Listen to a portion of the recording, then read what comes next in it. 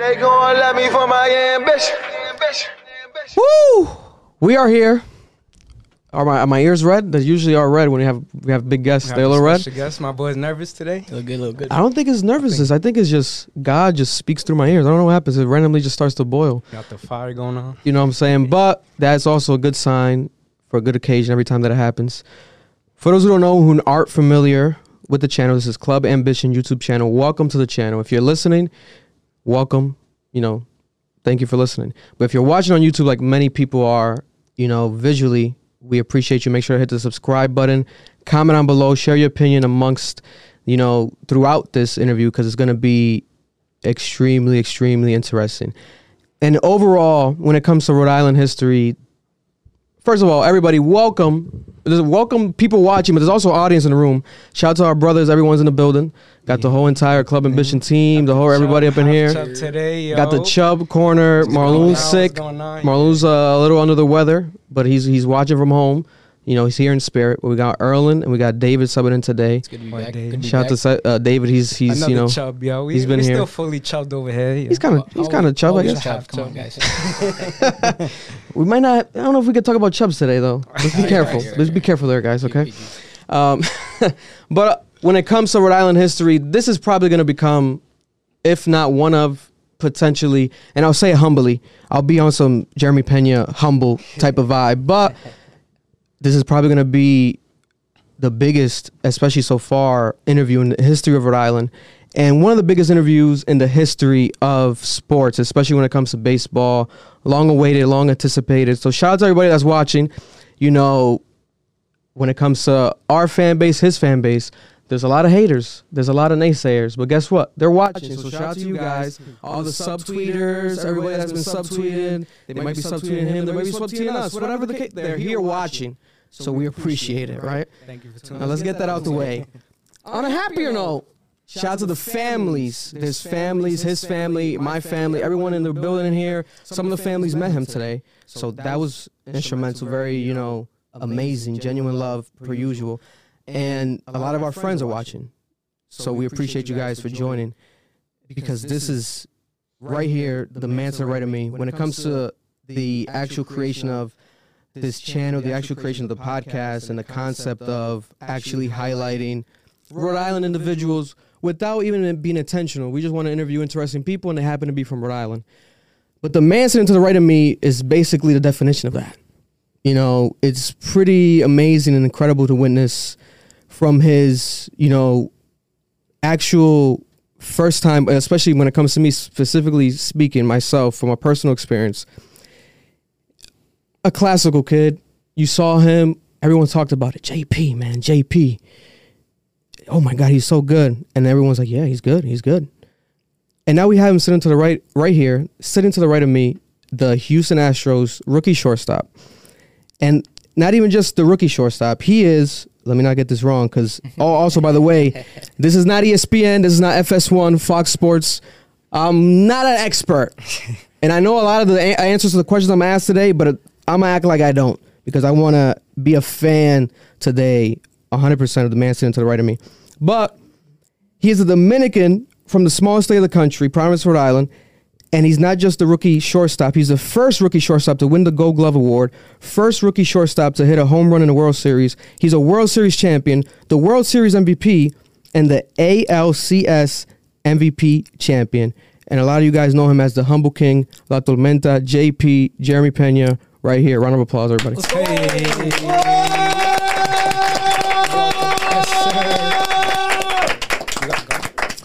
I need gum? My man. All right. How's it going, brother? Listen. Hey. Long time coming, but we here. Listen, long anticipated. That intro got my mouth dry. Hold up. I started getting cotton mouth. It's a lot of accolades, yo. Jesus, I didn't expect that one. He's got that shit handy. Yeah. But we're prepared over here. But once we got that out the way, listen, man. First of all, how are you doing? How are you feeling? Let's get that out. That's not even on the list. But how are you doing? How are you feeling? You're back in your hometown currently. So what's your state of mind right now? How long have you been here? And what's your emotions right now? Man, I feel good. I feel good to be back. Back in Providence, back at home.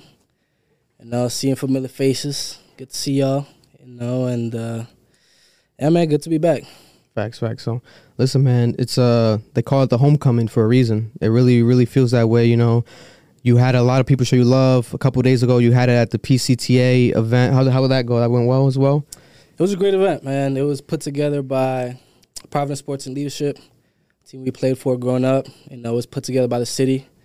You know, and I say the best part was just seeing the familiar faces. Like I said, you know, I saw a bunch of teammates I haven't seen in a long time. You know, classical friends. You know, and it was a great time. Yeah, man. So let's start from the beginning. The Jeremy Pena story. When it comes to yourself, born and raised, were you born here? Were you born in DR? What is the story for those who don't know? So I was born in Dominican. I was born in Santo Domingo, Santo Dominican Domingo. Republic, on a farm. Wow, what farm? Do On a you farm, do you know bro. the exact farm? It's in Iguero. It's like the northern side of the capital. Wow. So I was born on a farm, you know, lived there. And yeah, man. How long? Do you know like the exact amount? Like at what age did you like 9 guys? years. What? 9 years on a farm, man. Whoa! I did not know Yes, this. sir. Do you remember any of that? I do.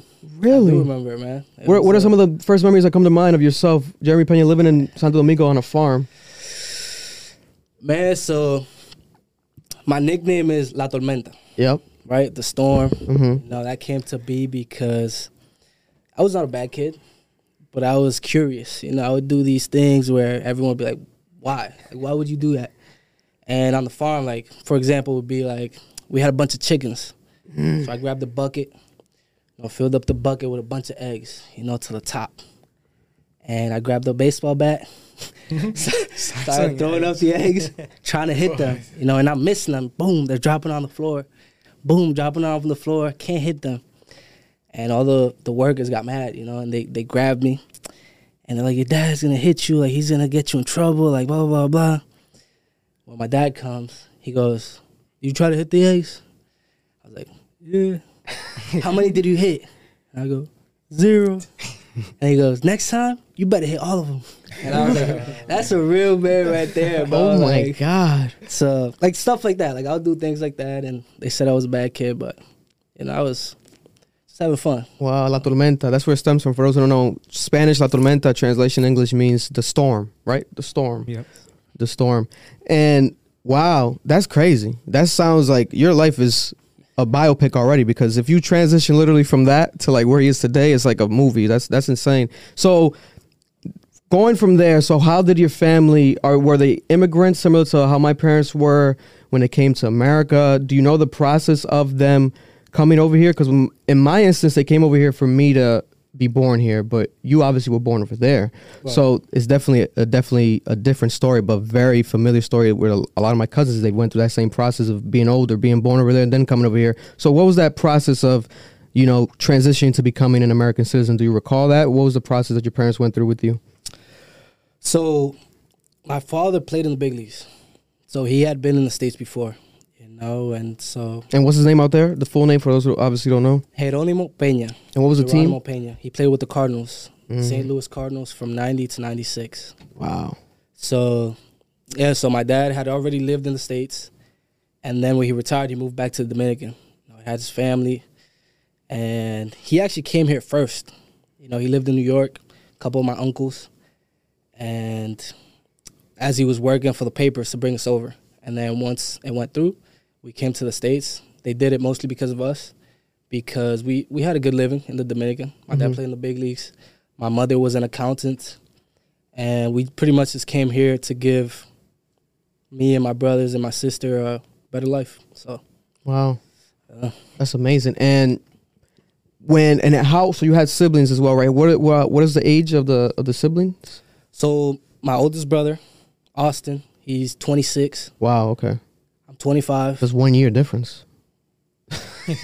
Man, I was getting busy.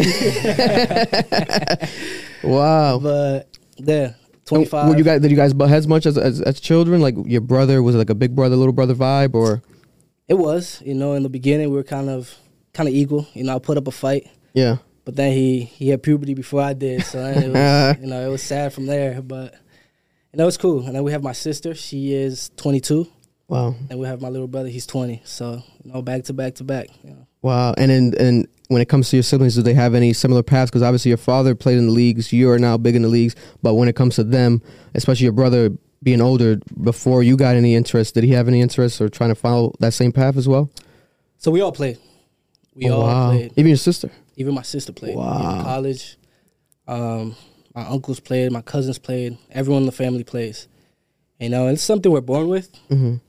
But then it was never forced on us by my parents. It was like, this is, because in Dominican, baseball is all we got. So you grow up watching the famous people out there are baseball players.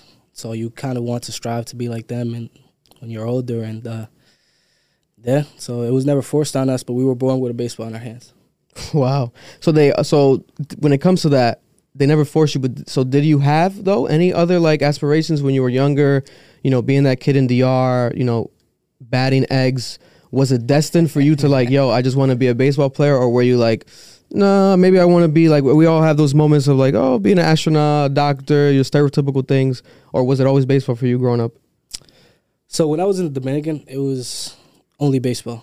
Really? And then I moved to the States, and that's when I was introduced to jump roping. You guys look at that, man.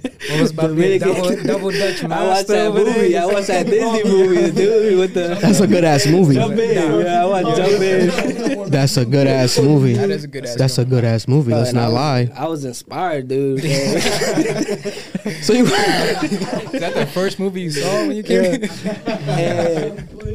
And, I wanted to, in gym class, we had jump ropes in DR? in the States. In the States, okay. In the Okay, States. yeah. So, I was jump rope. I was like, I'm kind of good at this. So let's see if I could be a professional jump roper. And, that dream died quick. But Yo, yeah, man. imagine that. Jeremy Pena, the professional jump roper, instead of the MLB, fucking champion. That would have been insane. You still got the skills to this day. You think you can still double dutch a little bit? To this day. To this day. Get the jump rope out. I would have brought a jump rope in here. I didn't know that. We would have brought a jump rope next time. I still got it. I still do it. It's a great workout. Yeah. Wow. Got the blood going, so. That's amazing.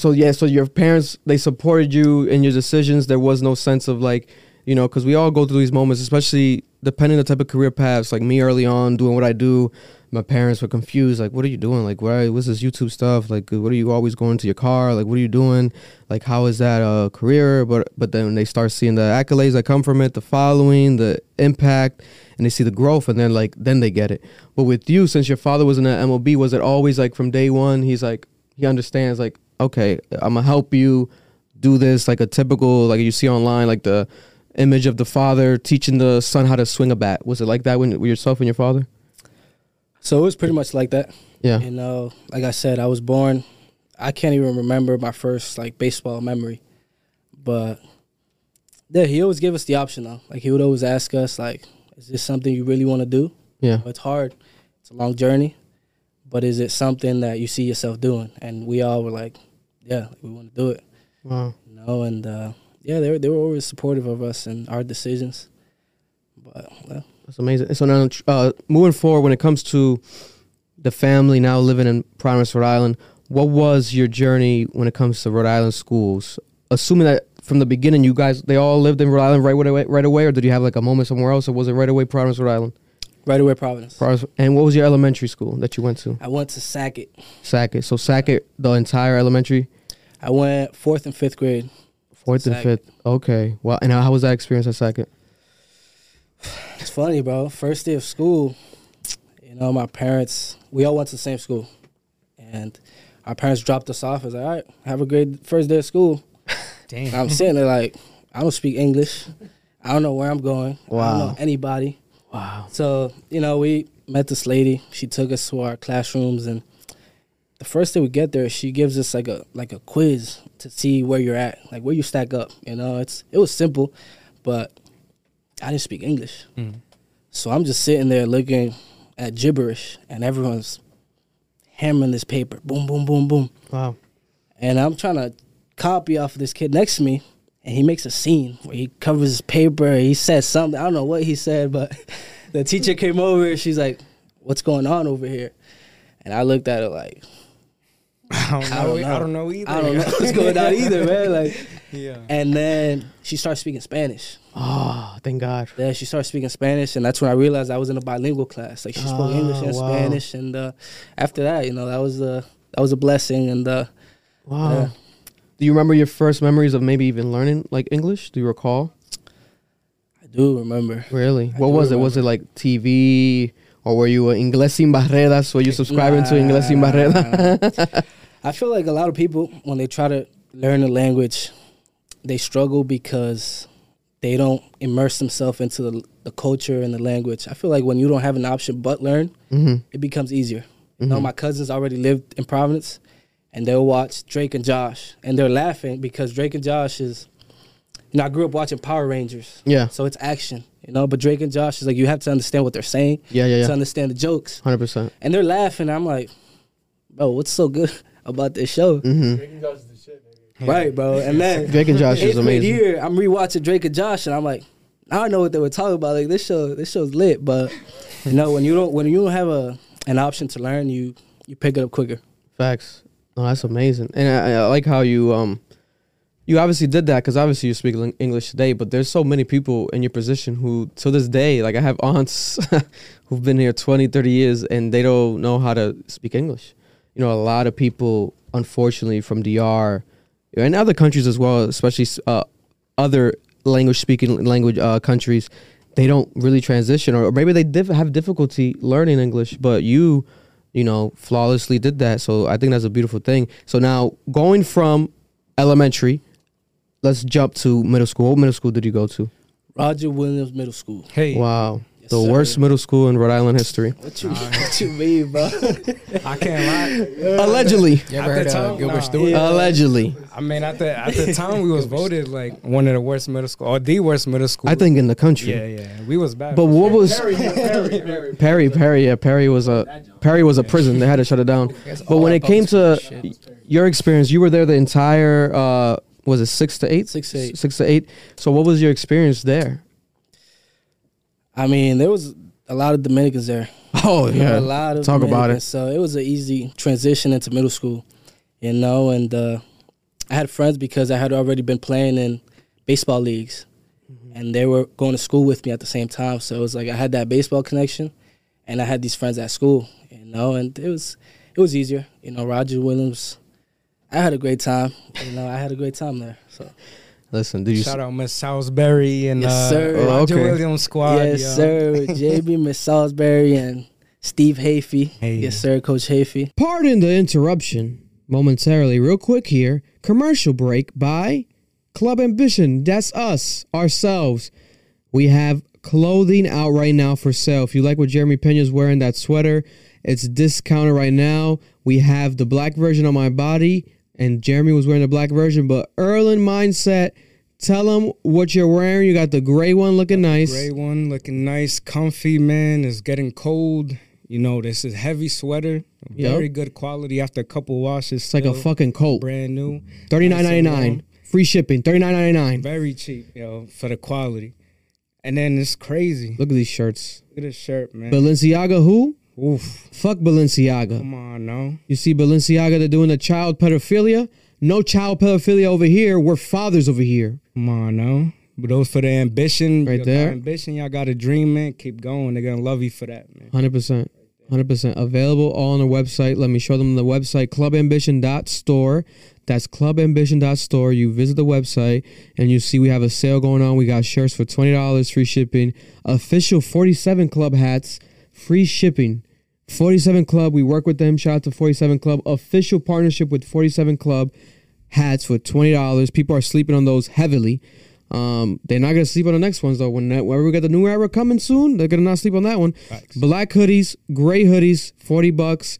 These used to be $70, guys. They're on sale. We got some shirts left of these, the high quality puff print shirts for $30, free shipping. These have a back print on them as well. Shout out to Michael Cameron for modeling these. Shout out to Tony, Tiana, also Jada modeling them on the Instagram posts. Check them out. Club Ambition clothing, Club Ambition merch. CA is really a movement. It's a brand. This is good quality merch, clothing. It might seem basic because it's black and white. We're dropping more colors, more designs very much soon, but we can't do that without money. So please support us right now. Holiday sale, purchase this stuff on clubambition.store. You can look like Jeremy Pena too. He's a part of Club Ambition, for those who didn't know. And he's rocking this stuff proudly. So please support us. Please, we need to pay the rent. I need to put food in my son's mouth. Clubambition.store. Where can they find us again, Errol? Clubambition.shop. .store. .store. Clubambition.store, motherfucker. There we go. There we go. Now back to the legendary Jeremy Pena interview. Pow! Shout out Coach Chief. They watching. So when it came to your, actual involvement in baseball activities, was it during middle school where it got the most serious? At what point did it get like the most serious? And break it down, was it during this moment where you were doing leagues, like you said, and break it down to the people, what specific leagues in Rhode Island you were a part of? So I say when I started taking baseball seriously as a career, like something I wanted to feed my family with, I would say it was my sophomore year of high school. Like middle school, it was still like, I'm just going to the park and I'm having fun with my friends. We're just going to play the game and go home and do homework. Yeah. But sophomore year of high school, that was when I was gearing everything around me to get better at baseball. Wow. Like even like food. Is this helping me or is it your diet not helping me? Right. Start changing your diet. It's like everything I was doing, I would ask myself the question of, is this making me better or is this making me worse? Yeah. And that's when I say the obsession began. Like sophomore year of high school was when I really wanted to do this thing. And that was classical. That was that classical. Classical high school. Yes, sir. I think is a whole room classical alumni? Damn near. Let's say 80% classical alumni in the building. So when it came to high school, was that like a tough decision for yourself? What was your process to get into classical? Was it like mine where you took the test and everything? Did your parents kind of pressure you because of the eliteness, surrounding classical and wanting to become a part of this for like academic wise to help you? Was it the same process? What was that process of going to classical? So I feel like being a student in Providence, classical is, like you said, like elite. And all of our parents want us to go to the best. And that's how it was with my parents. But, not a lot of people know this, but I didn't get into classical. Wow. Oh, wow. I didn't get into classical. I failed the exam. And I remember I was in Mr. Hayfie's class. He was my 8th grade teacher at Roger Williams in my Algebra 1 class. And everyone got in, except for this one girl. And I still had not heard back from the school. And everyone's celebrating. I'm like, I still haven't received my acceptance letter yet. So how do they know, right? So I go home that day and I ask my mom, I'm like, hey, have you seen anything from classical saying that either I got in or I didn't get in?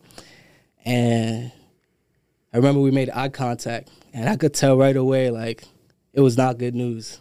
Oh my God. And she came up to me, she gave me a hug, and she was like, they didn't accept you, but they're making a mistake. And, you're going to go somewhere else. And you're going to make them regret that they didn't accept you. You're going to do great things. And you're going to prove them wrong. Mm-hmm. Right? And at the moment, I was sad. It was a sad moment for me. But what my mom said really hit me. I was like, you know what? It's their loss. I'm going to go somewhere else, and I'm going to do what I have to do. And I get back to school, to Roger Williams, and I tell Mr. Hayfie I didn't get in. And he was like, no way, like, I'm so sorry, but I think you should appeal. Then Miss Salisbury came into the picture. She was my English teacher. She was like, I also think you should appeal.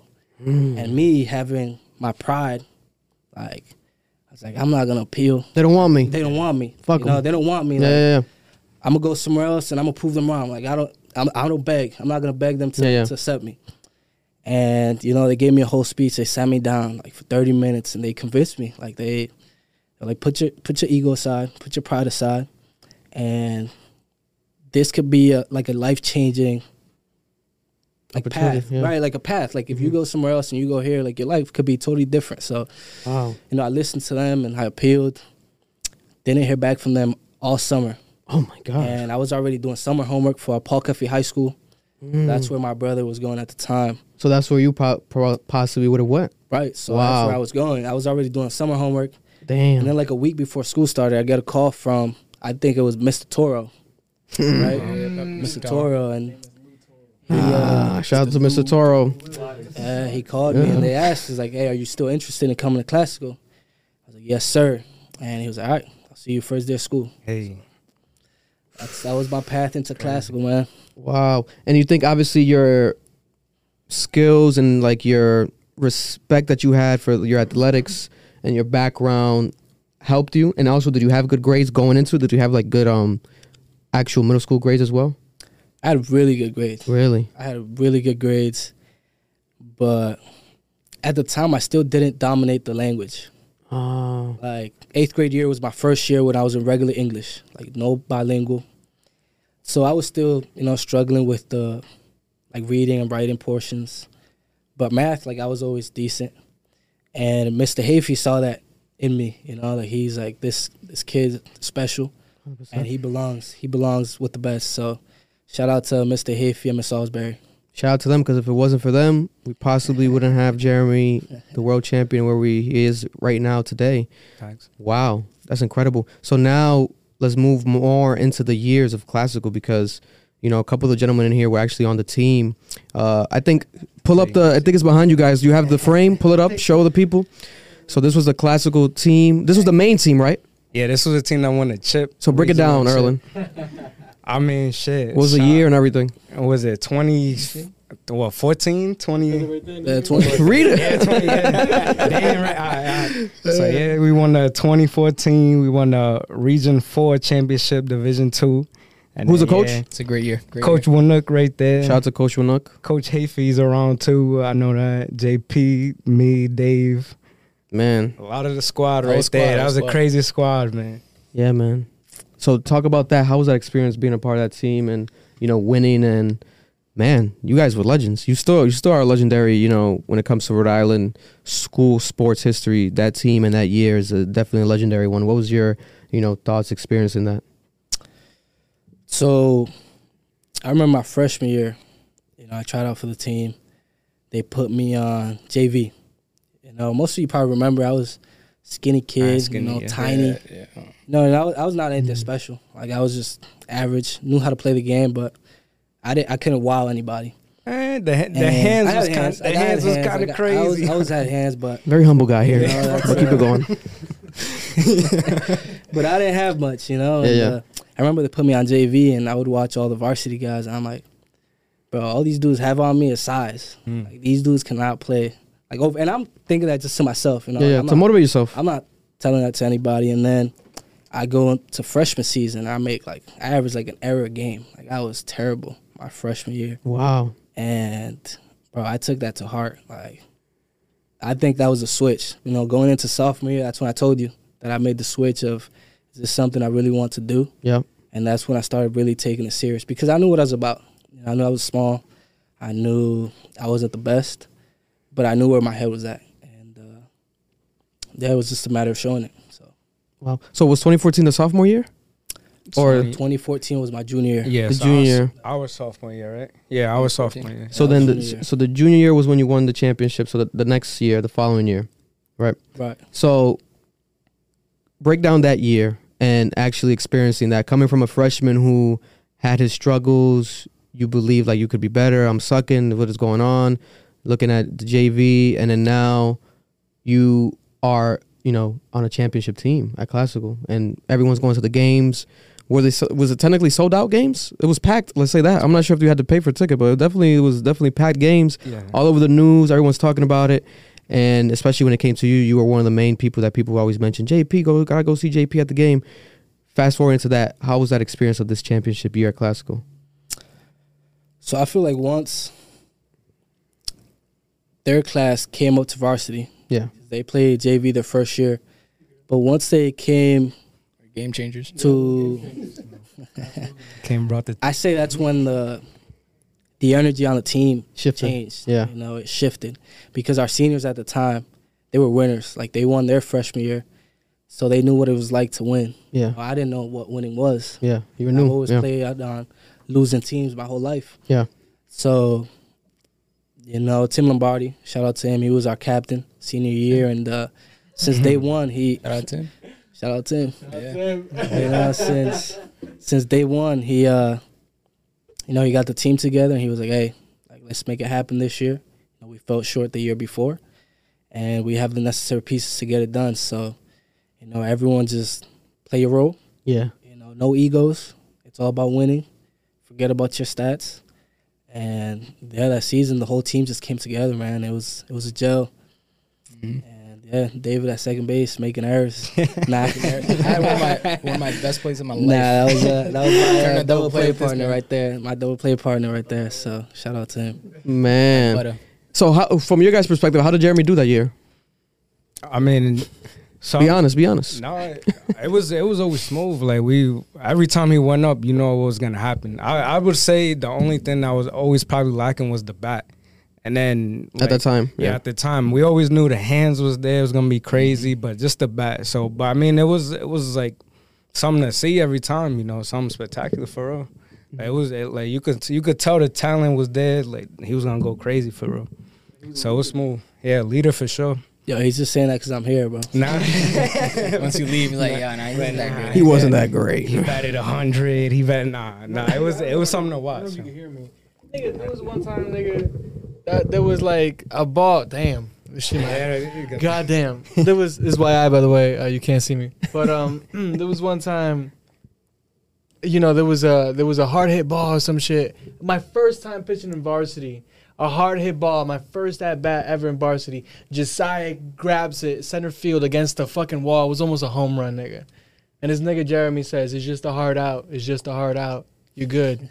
And I was like, "That no, I never forgot that." And it was like a sense of like, anything that happens, we got you. It's gonna be fine. Yeah. And that's what he brought.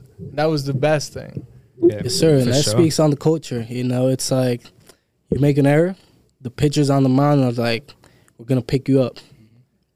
Someone doesn't execute at the plate, the next batter up is, "Don't worry, bro. I'm gonna get it done."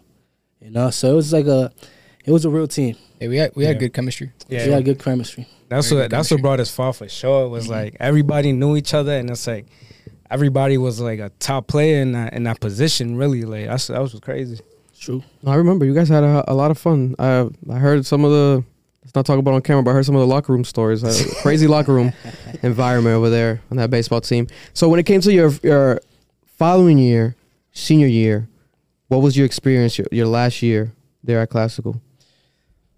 So I say senior year, everything changed, dude. Like Yeah. senior year, I was not even like I don't even want to say this on camera, but I wasn't even focused on school anymore.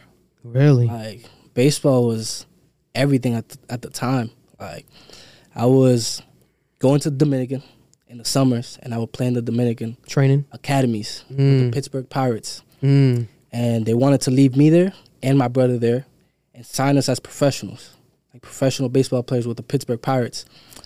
And my father was the one that said, "No, you're going to go to the States, you're going to study, and if your baseball dreams are ever going to happen, do it through school." And me being young, my dream is to play pro ball. Like, I want to play in the big leagues, and this is an opportunity to a step into the door of that dream. So when he told me that, like, of course, I was not happy. Mm-hmm. And I went back to school and started doing tryouts again. Mhm. Went down to Florida to a perfect game tryout with the Toronto Blue Jays scout team. And these dudes could play. Mm. Like, these dudes could play. I went down there, and still, even senior year, like, I was still skinny. Like, and my bat was still, not really there. So when I went down there and I see these potential first-rounders, strong, on the face of on the cover of Sports Illustrated, balling out, and I felt like I was behind. I felt like I was behind. Here in Providence, I was decent, but over there, I felt behind. And I had a decent tournament. I competed. And a scout for the Arizona Diamondbacks kept following me after that. Into the winter, he came up north. He went to our practices at PSL inside the Elma Community Center. And everything started to snowball for that. Other scouts started showing up. Wow. Senior year in the games, like, they would come to our games, and they'll keep me after the games to work out for them. And that's when everything was moving fast. Like, man, like this thing could really happen. So senior year was a very different year from the previous. Wow. Well, that's amazing. And for those who don't know, so you were always in the same position, shortstop, throughout your entire, even like middle school, the leagues, and then going into high school, or did you start with like different positions? So I always played shortstop on the small fields. Once I got to the big fields, I actually played with my brother, my older brother, and he played shortstop, and I played second base. So we had the Peñas up the middle. He was always better than me. Really? So he always played like above me. But he was older. Like I always played with the older guys. Yeah. But yeah, so I played second base as well. Wow. Okay. And then obviously because I know baseball, but I'm definitely not an expert. So that was is it when it comes to that type of situation in baseball, you decide like if you want to play that position, or is it sort of like a situation where the team is like, you play this best, so we're gonna make you do this? Like, were you always destined for shortstop, or do you feel like you could have been better at where you started with the different base positions? I mean, I say everyone's got their position, but the team decides where you play. So you could be a shortstop, but if they need you at second base, you willingly will do that. And that's how I felt with the classical team. I felt like there were no egos where if you're a shortstop and your travel ball team and now you get to classical and someone else is playing shortstop, you're going to be like, all right, I'm not going to play if I'm not a shortstop. Yeah. I felt like we were all willing to try different positions to put together the best team possible, and that's why I think we had the year we had. So now fast forwarding. Fast forward, what? Because this is the point in time now in high school where you're really aspiring to be somebody, right? What were the workouts that you were doing by yourself? What was the regimen that you would have for those who are aspiring to get there? They're in high school right now. What was that regimen for you? What was your father teaching you or showing you or telling you? And what was that mindset that you had that was strong enough to say, I'm not gonna take these opportunities right now, even though the opportunities are coming right now? What was that? Like, what was that mindset? What was the physical work? What was the mental work? Man. So sophomore year, like I said, when I started taking it more serious, I'll show up to school early and I see these dudes running pickup games. It's early, like hours before school started. These dudes running pickup games at the basketball court. And I would go into the gym and, peek my head in, say what's up to the guys. Yep, they always and then do go eat breakfast, go to the cafeteria. And then I was like, bro, if these dudes could get up early to run pickup games, why can't I get early and get some work in before school? Mm-hmm. So what I started doing was I started waking up early, and I would grab my tire.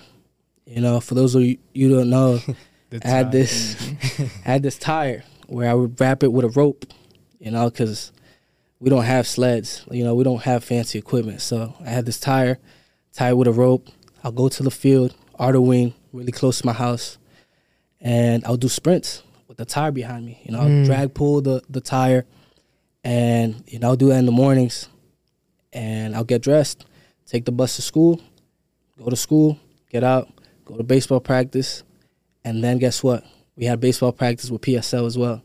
So it was like nonstop the whole day. Jesus. And then you had to do homework, and that's when I tell you that I didn't really start taking school a little serious. Yeah, because you're like, this is not baseball. What I gotta do this for? Right, but at the same time, I knew how important school was, because if I was trying to play at a Division I school and I couldn't get in because of grades, but the coach wants me, then that's gonna hurt me. 100%. If I can't get in because of grades. 100%. So I always try to make good grades, but the focus was always baseball.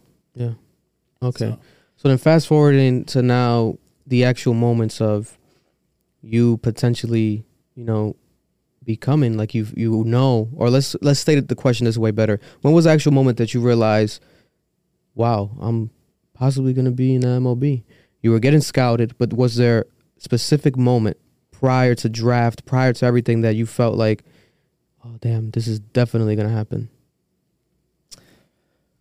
So we always dream as kids, and my dream has always been to play in the big leagues.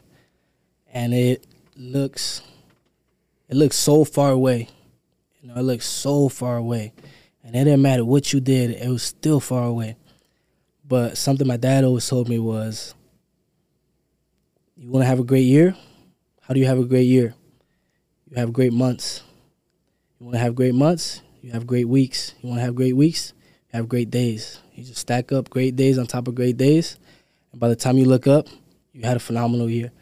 And that's what I started really putting into practice was stacking great days. All right, today I'm going to have a great day of workouts. I'm going to do what I have to do in school and then go to sleep, wake up in the morning. I'm going to have another great day. I didn't want to put the pressure of it's so far away. How am I going to do it? It was just I'm going to do the work today. I'm done with that day. Let's go on to the next one. Do the work today, go on to the next one. And I think that mentality really made the journey a little easier because you feel like you achieved something that night. Like you had that great day. It's like immediate gratification. Like you feel the achievement that day. But if the goal is to get to the big leagues, you go to sleep at night, it's like, I'm still not in the big leagues. You wake up the next day, it's like, I'm still not in the big leagues. But when you take it day by day, you could go to bed like, I achieved today. I won today. Yeah, I won you're the working day. at it. You're working Right. at it. Wow. So when was this moment, this phone call or this moment that happened where it clicked to you, you know, and you were like, shit, this is this is definitely gonna happen? Was there sort of like a relationship that you formed with someone? It could have been literally with the Astros, or was it someone else that had involvement in the MLB at the time? So my senior year, when everyone's getting ready to graduate, you know, handing in, you know, last minute assignments to cross the stage, I was doing pre-draft workouts. Wow. So my parents would drive me. They drove me to Philadelphia, New York, Buffalo. Buffalo's next to Canada. Yeah, It's way far, up there. yeah. And I was doing pre-draft workouts. But again, I felt behind to the other players. I felt like At the workouts. at the workouts. Like I felt like I had the hands, but I didn't really stand out. So I ended up getting drafted the day before graduation by the Atlanta Braves in the 39th round. You know, not a lot of people know that, but you know, my close friends know. And graduation day, Mr. Palazzo comes up to me. He's like, "Hey, congratulations on the draft. That's huge for the school. Like, Yeah. what are you gonna do?" And my initial response to him was quick. It was, "I'm going pro. Go and play, yeah. Like, I want to play. Like, I'm going pro. Like, this is my dream." And my parents are like, "What do you want to do?" And I look at him like this is it. Like, my dream is waiting right here. Like, I could touch it. And my mother, my father, they told me, "I think you should go to school." And again, I'm like, "What are you saying, man? Like, my dream is to play in the big leagues. Don't want to waste more time. I don't want to waste more time, right? This game doesn't wait for anybody. You know, Yeah. the game keeps going. I think you should go to school." The scout calls me. "Hey, what's your decision? Like, what are you gonna do?" I told him, "Hey, man, can you please give me more time to think about it?" Yeah. It's a life decision. Right. So he gave me a month. He gave me a month to decide. He said, like, I got you. I'll give you a month. He gave me a month. And you never hear about it because kids either know if they want to play or not. So they either turn it down or they take it. But I was so in between that I told the scout, he's like, he told me, "Hey, I know where you're coming from, but you need to make up your mind. You know, you got to be a man and make the decision." I was like, "Please just give me a month and I'll get back to you." How old were you at the time for perspective? Was it I 18? was 17. 17. I 17 graduated going to high 18. school at 17. Wow. And I played in summer ball in Connecticut for that month. It was a collegiate summer ball. So my head coach at Maine had that connection to that team, and it was all college players. So they were older than me. And I'm living in Connecticut with a host family. The first time I'm away from my family, and I'm sleeping on the couch, like just playing ball, going back to the host family. And I'm struggling again, dude. Like, I could not compete with these guys. And these guys were not superstars. Like, these guys were just average college players.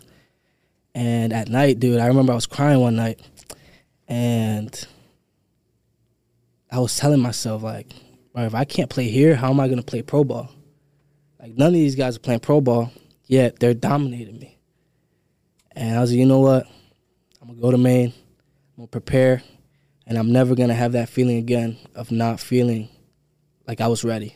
Yeah. You know, and that's when I made my decision to go to the University of Maine.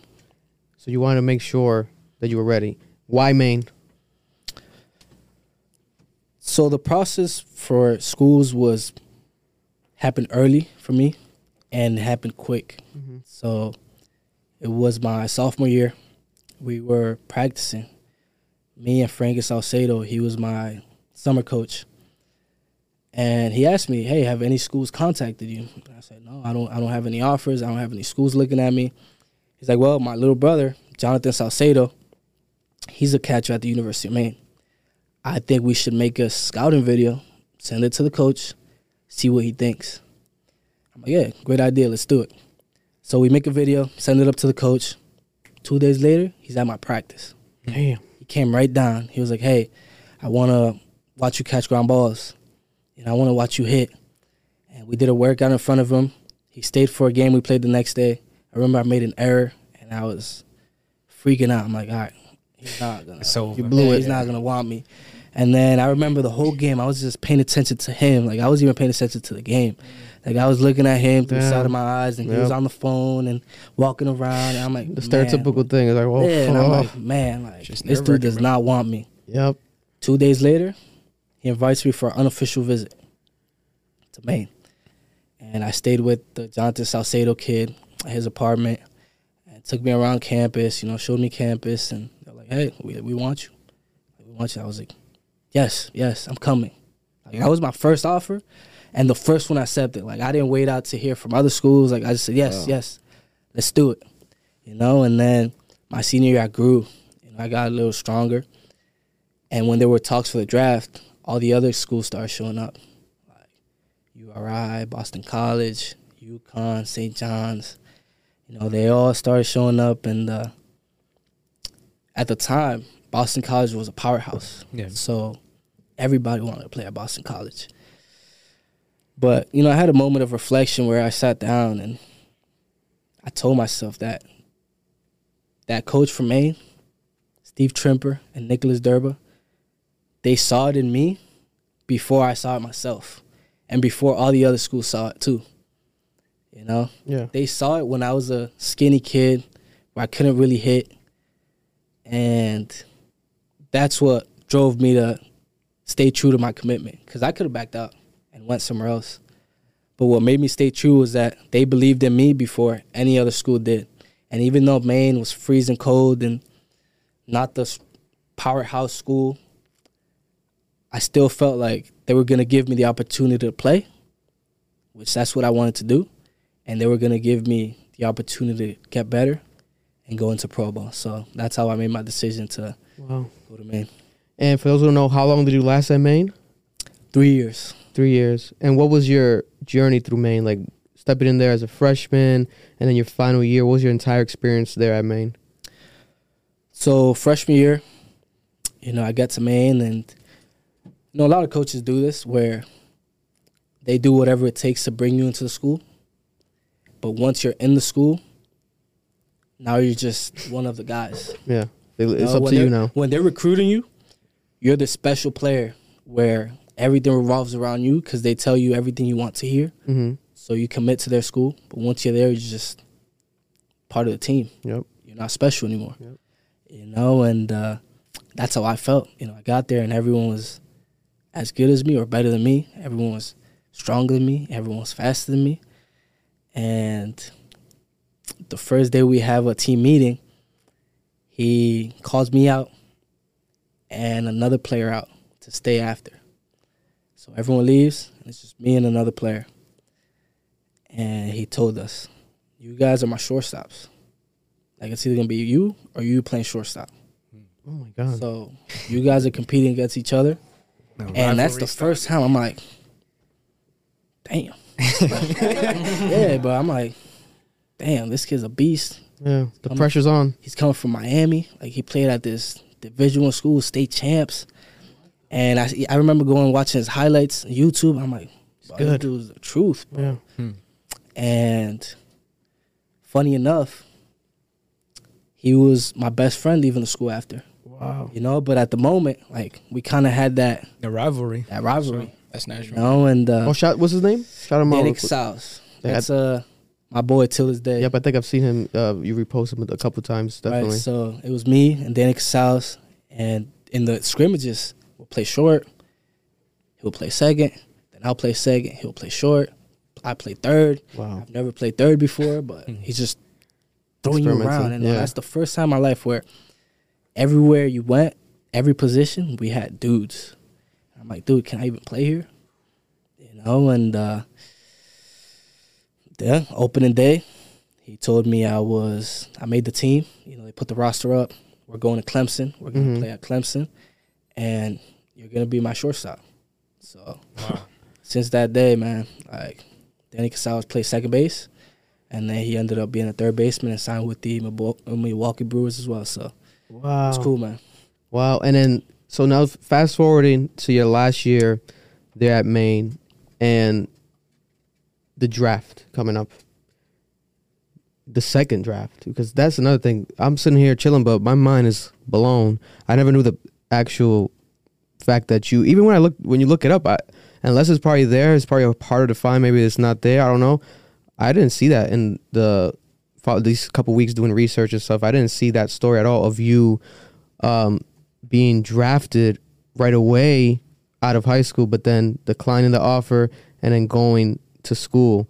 And it's like God's timing, because obviously you see how everything's aligned now, but when you hear it back, it's like extremely fascinating. Your story is like, wow, there's so many layers to it. But now going to the second draft, how did you feel? Was there pressure? Because it's like, okay, here we go again.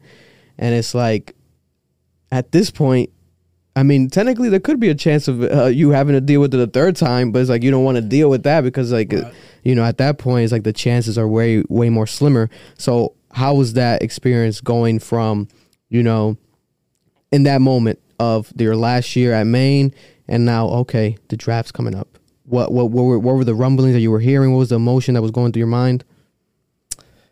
So going into junior year, I knew that I was going to get drafted. I just didn't know where. But I knew I was going to get drafted. And what made you say that at that time? Was there teams like hitting you up? The like coach? So you always had the scouts, yeah, you know, talking to you, reaching out to you, doing the questionnaires, doing the eye tests, doing the reaction tests on this computer. And so you knew you were getting drafted, but you just didn't know when. Okay. And going into junior year, that's when I had to double down. You know, I started, you know, eating more because what my knock was that I was skinny and I wasn't strong. So, you know, I started lifting, you know, eating more, put on some weight. And, yeah, the season, we had a great year. You know, I had a great season. And, yeah, they came up to our conference tournament.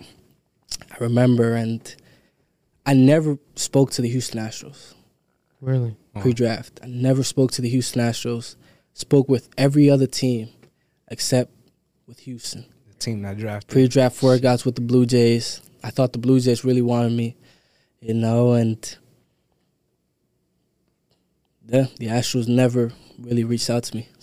So when it came to, like, so that was all a surprise to you, the actual draft night and everything. When it came to, like, they being the ones that select you and everything, it was all like you had no sense of, like, oh, I knew I was gonna possibly go here at all. So let's go back a couple weeks before draft night. Mm-hmm. We're doing pre-draft workouts.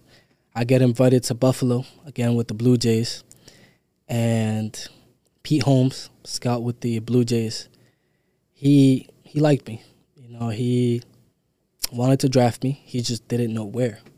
So he invited me to a pre-draft workout in Buffalo with like 6 other players. And other workouts I've gone to in the past, there have been like 50 players. but this time there were only 6 of us, Exclusive. and all the scouts were there, the front office, the GMs. So I'm like, dude, this is it. If we're here, it's because they really want us. Mm-hmm. So we go through the workout. Again, I have good defense, hitting. I was in the mix, but I'm not gonna wow you in practice. Mm-hmm. Running, I was always decent, and yeah, I had a pretty normal workout. It wasn't great. It wasn't bad. It was just average. So when draft night came up, I was expecting the Blue Jays. Like, Blue Jays were my team. Every time the Blue Jays came up, I would pay more attention to it. And I knew I wasn't going to draft in the first round. I knew I wasn't probably going to get drafted in the complimentary rounds. But I had a better idea of what I was going up against. In high school, I didn't know what I was going up against. Yeah. Now I've seen the college players that I get picked in the first round, and I've played against them. And I'm like, that dude's not better than me. Kind of match up. Yeah, Yeah, match like- up a little better. like- Yeah. That dude's not that much better than me, So when draft night comes up, I'm in the couch, pretending like I'm not watching the draft, acting all nonchalant with my parents. My dad was really into it, and we're just watching it, and I'm just sitting on the couch, like pretending like I'm not even watching, and the Blue Jays call, and they asked me, "Hey, the complimentary first rounders are getting picked soon. Are you willing to take less than slot money? Like, we would like to take you, but are you willing to take less?" Yeah. And I was like, hell yeah. What? I was like, yo, just pick me. Like, that's all I want to do. Like, I just want to play. Like, yes, sir, let's do it. How less would it be for people who don't know, for perspective? What would that slot money kind of entail I total think the wise? slot money for the complimentary round was like $1 million. Wow. And I was like, dude, bro, you serious? I'll take a little less. Give me Take a half little- and take the rest. And I was like, Yeah. and little bit less. but I was like, yes, let's do it. Like, I was so excited. Told my dad, I'm like, yo, the Blue Jays just called me. Their pick is coming up. And it was like, with the whatever selection, the Toronto Blue Jays select, they name another player. And and I know the name, but I'm not going to say the name. I took that name to heart. Messed up, Blue Jays. You guys messed up. We all know the name. We all know But- the name. It took another player. And, it hurt, because it got me kind of excited. And then, it let me down. So I stopped watching the draft after that, That was round 1? That was the complimentary picks after round 1. So they do the first round, then they do like 10 more picks after that. But it's still considered kind of like the first round. Yeah. So, they didn't pick me. My agent called me up. He was like, hey, man, like, it's a bummer, but, we got picked day 2. And I knew I was going day 2. I think the Red Sox had me slotted in round 4. The Blue Jays, I think the Blue Jays had me slotted in the 4th round as well. So I'm like, all right, I'm going in the 4th tomorrow, second day. How was that night of sleep before? Like, I mean, it was tough. It was tough because Fuck. you thought it was going to happen. Yeah. And it didn't. So the next day comes up, same thing. My parents are watching the draft again, and I'm in my room. I'm not even watching this time.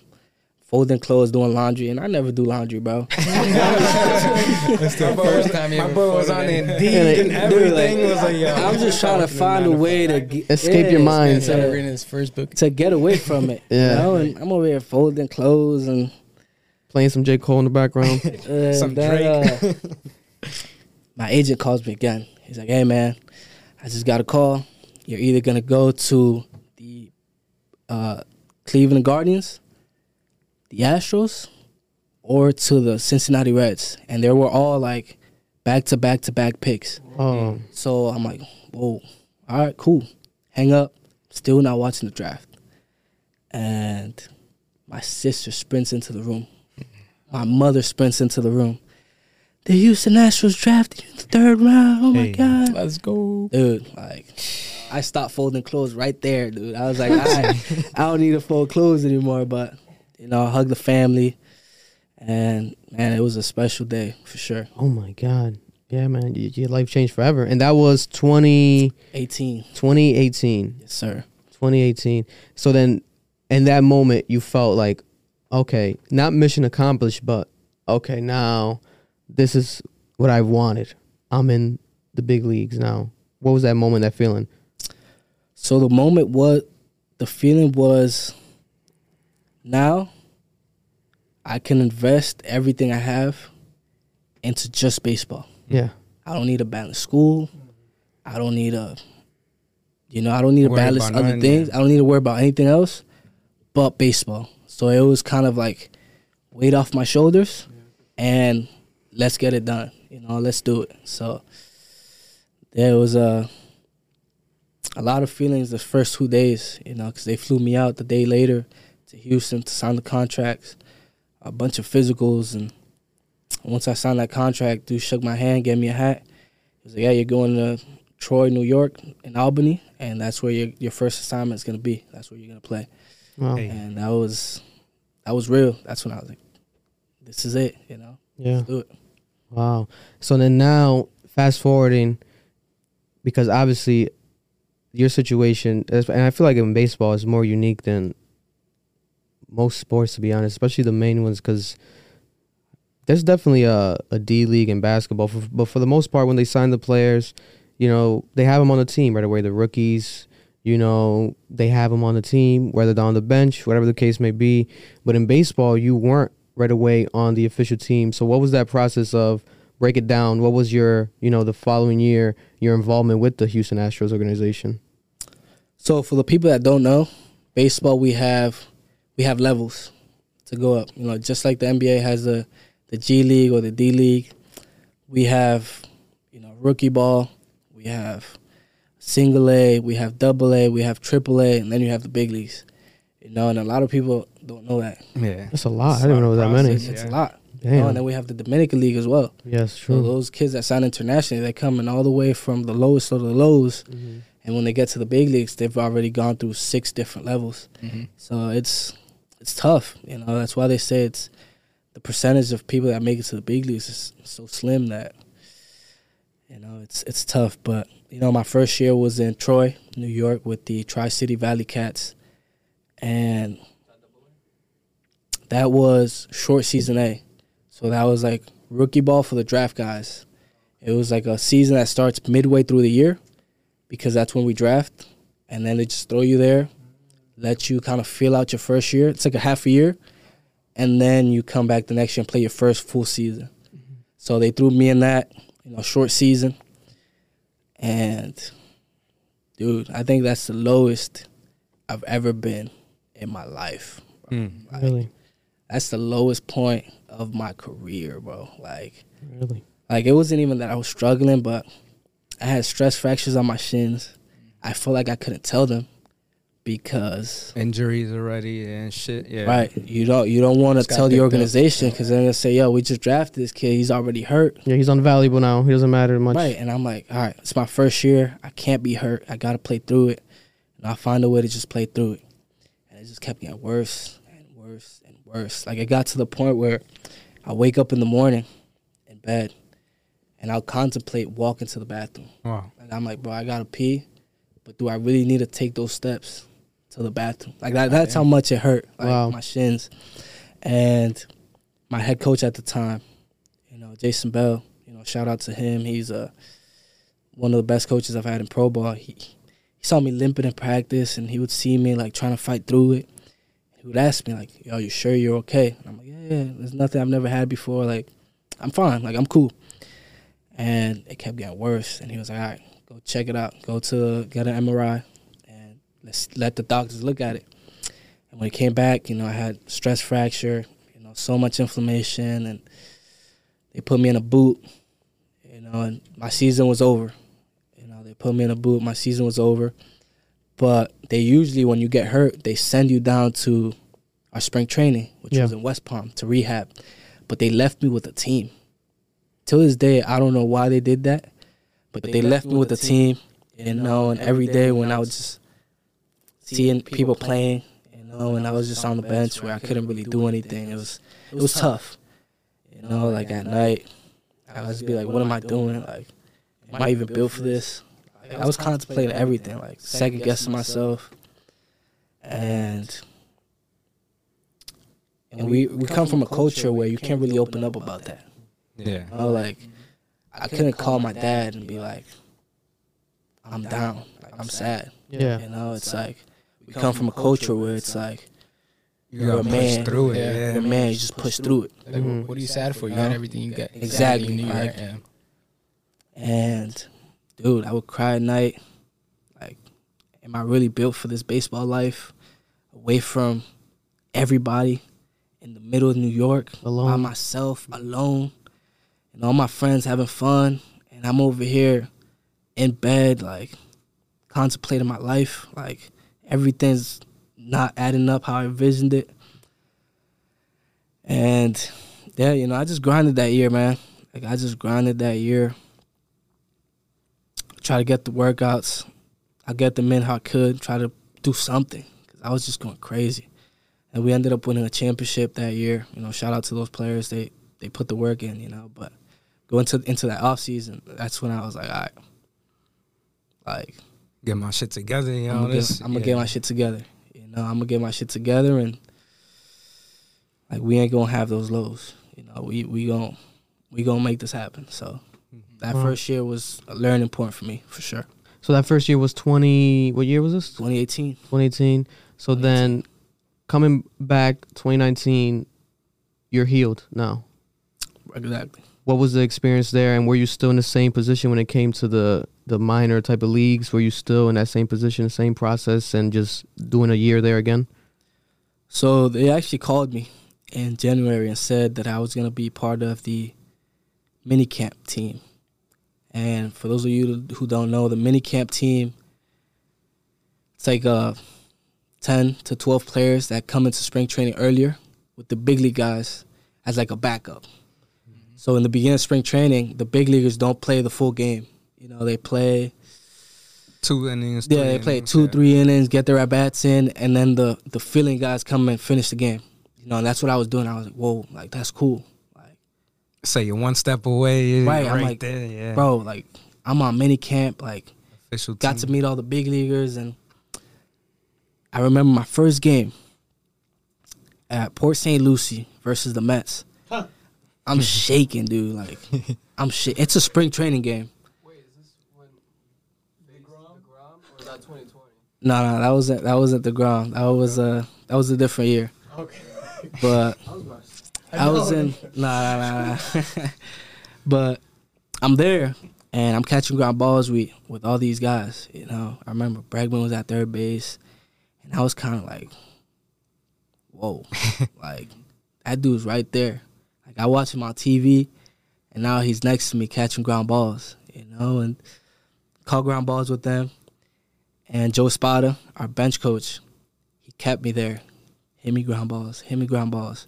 Like, everyone wants a hit. He kept hitting me ground balls, hitting me ground balls. And he told somebody, I don't know who he told. He told me this when I got to the big leagues, that he told somebody that he wanted me at minicamp every single day. So it was, Damn. they'll give you a day at minicamp with the big leaguers, then they'll give someone else an opportunity, then they'll give someone else, and then you come back like the fourth day. But he was like, I want him here every single day, every single game as a backup. So I'm like, what does this guy see in me? You know, so I didn't really have spring training with the minor leaguers. I was always at minicamp with the big leaguers. And when the first season started, you know, I started off hot. When they sent me back to the minors, like, I was already hot. You know, I was with my chest out. Like, I already played with the big leaguers. Like, I feel good, you know. So I had a really good season. Midway through the year, made an all-star team. Got called up to Fayetteville, North Carolina. You know, I was playing Iowa before that. You know, in Davenport, Iowa. Got called up to North Carolina, and, you know, finished a strong year. So that second year was like my welcome into pro ball. Like, this is what I could do. Yeah. You know, this is where I showed the organization what I could do. Oh yeah. And y'all got another chip too that year, right? Like that's Made it to the finals. We lost in the Oh, finals, just man. there. Last game. That was high. That was high. Wow. And then, That's amazing. Yeah. And you probably obviously felt like, okay, you, especially being in minicamp, being around the big time names that you saw growing up, is like, okay, now I feel like I'm stepping in the right direction. Now transitioning to that third year, what was the actual, you know, process in the moments transitioning from, you know, a successful year at the high A, now transitioning to the third year there? So my third year, I went into spring training. I got invited to the big league camp this time. I was in a mini camp no more. Okay. I was in the clubhouse with the big leaguers. The big boy camp. With the big boys. Yeah. You know, my locker. I had Carlos Correa to my left. Had Alex Bregman to my right. Wow. And I'm just here, dude. Crazy. And, we're just practicing and COVID hits. That's when COVID hit.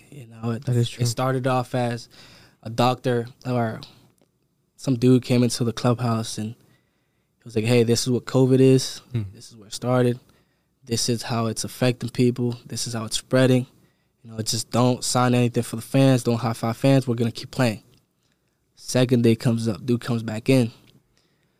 Hey, this is COVID. Now we are going to wear – no, we didn't wear masks. They were like, all right, this is COVID. We're not going to – we're going to stay away from each other. We're not going to – same thing, don't high-five fans. Stay away from people. Use hand sanitizer. Yeah. And the third day, I was like, all right, spring training is canceled. First, it started off with college. College just started canceling their season. I'm like, what's going on? And then it was, all right, everyone pack up. You're going home. Yeah. And I was supposed to start in Double A that year. And COVID hit. We all went home. And the season picked back up. The big league season picked back up. And, later in the year, they only played 60 games. But they got the season in. And they put me on, an alternative site where you're there in case the big leaguer gets COVID or if they get hurt, then they call a player up from the alternative site. So that was my third year. Wow. That's amazing.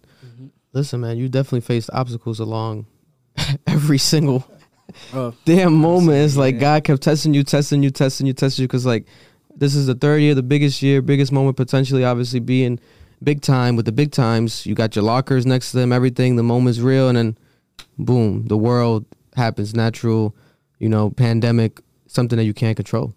Right. And it wasn't just me. It affected everybody. Everyone, right?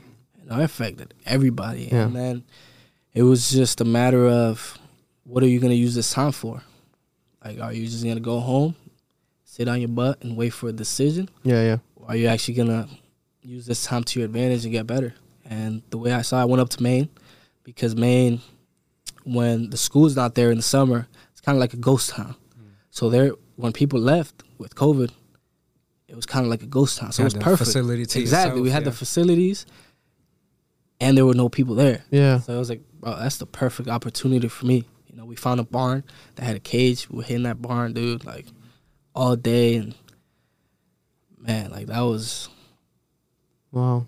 A barn, though? On a real deal barn on a farm? It was a barn, someone's backyard. Dude hit us up. Hey, we have a cage. Wow. And we hopped in that barn. They had a machine and everything, a pitching machine. Damn.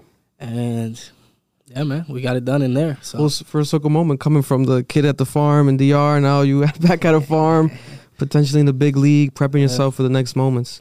Wow. Is that when you really got big? There's a point when you really got big. Started eating.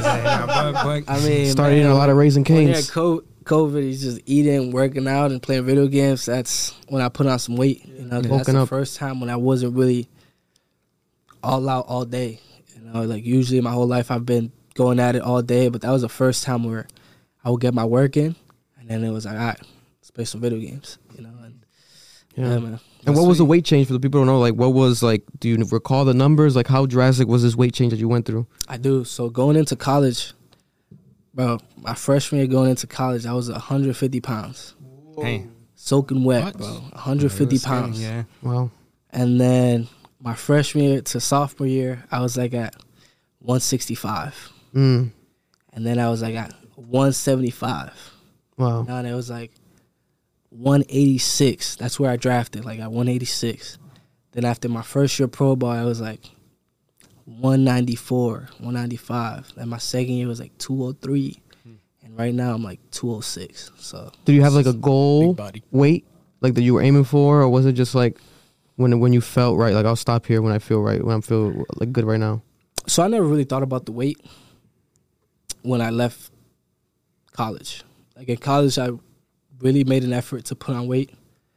But once I got into pro ball, the focus was just to get stronger, get faster, and then putting on weight was just a, product of that. So Yeah. yeah, that's how it was. Like I didn't really focus on putting on the weight. Every time you came home, you're just a little bit bigger. I'm like, yo, what the fuck are you doing, bro? Now, I mean, speaking about weights and shit, and we see some of those pictures, you coming out the water, that picture is like straight chiseled.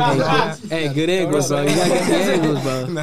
But like, what are you benching right now? What's your bench? What's your squat? Like, you feel me? Are you in the gym going crazy or? Erlen's trying to outbench you right now.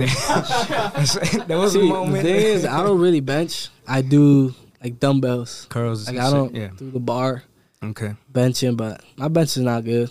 Like probably bench 95s on the floor. Like I don't really do it on the bench either. Like I do Okay. it off the floor.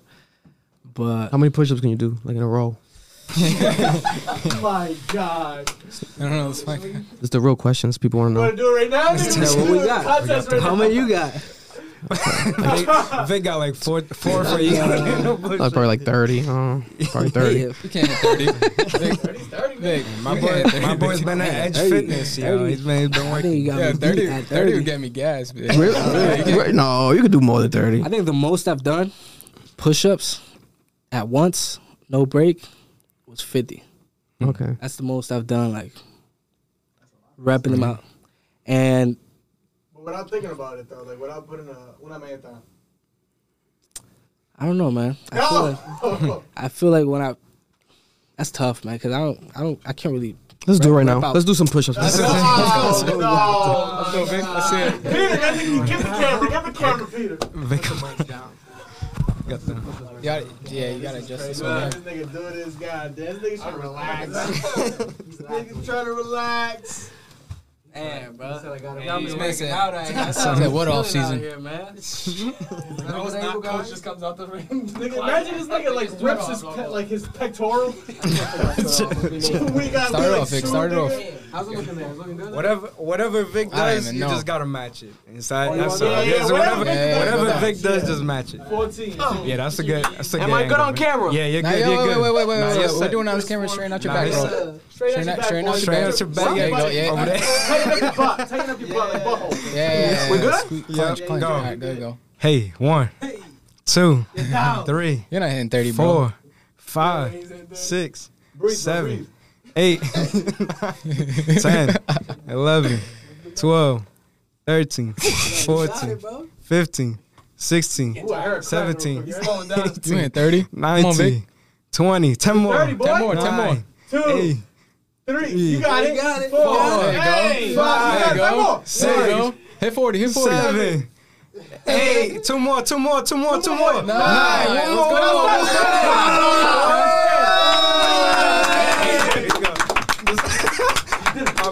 Sorry for down you, Dizzy right Vic. now. Sorry for down you, My bro. boy's dizzy right now. I didn't think you could do it. You did it. Now let's go. I think you got me beat. Is it? Think about knock this shit out. Say, JP, Nobody eat this shit like cake. man, 10 seconds, Nobody eat yo. this shit like cake. Clapping. Yeah. Yeah. I love how Brian's Vic, getting antsy. Brian's getting antsy. I know. Look at him. He can't control himself. You can't.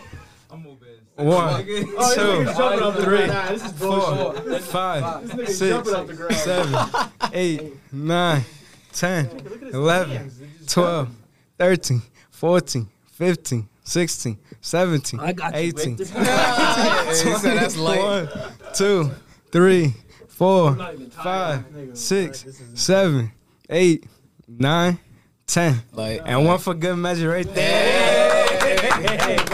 Yeah, that's tough. Yeah. I thought I was chilling. off season. Ain't no off season. Never that. I'm warming you up for the Spanish team, the Dominican team. I'm warming them up. Damn, bro. Get him a bottle. Get him an extra bottle of water.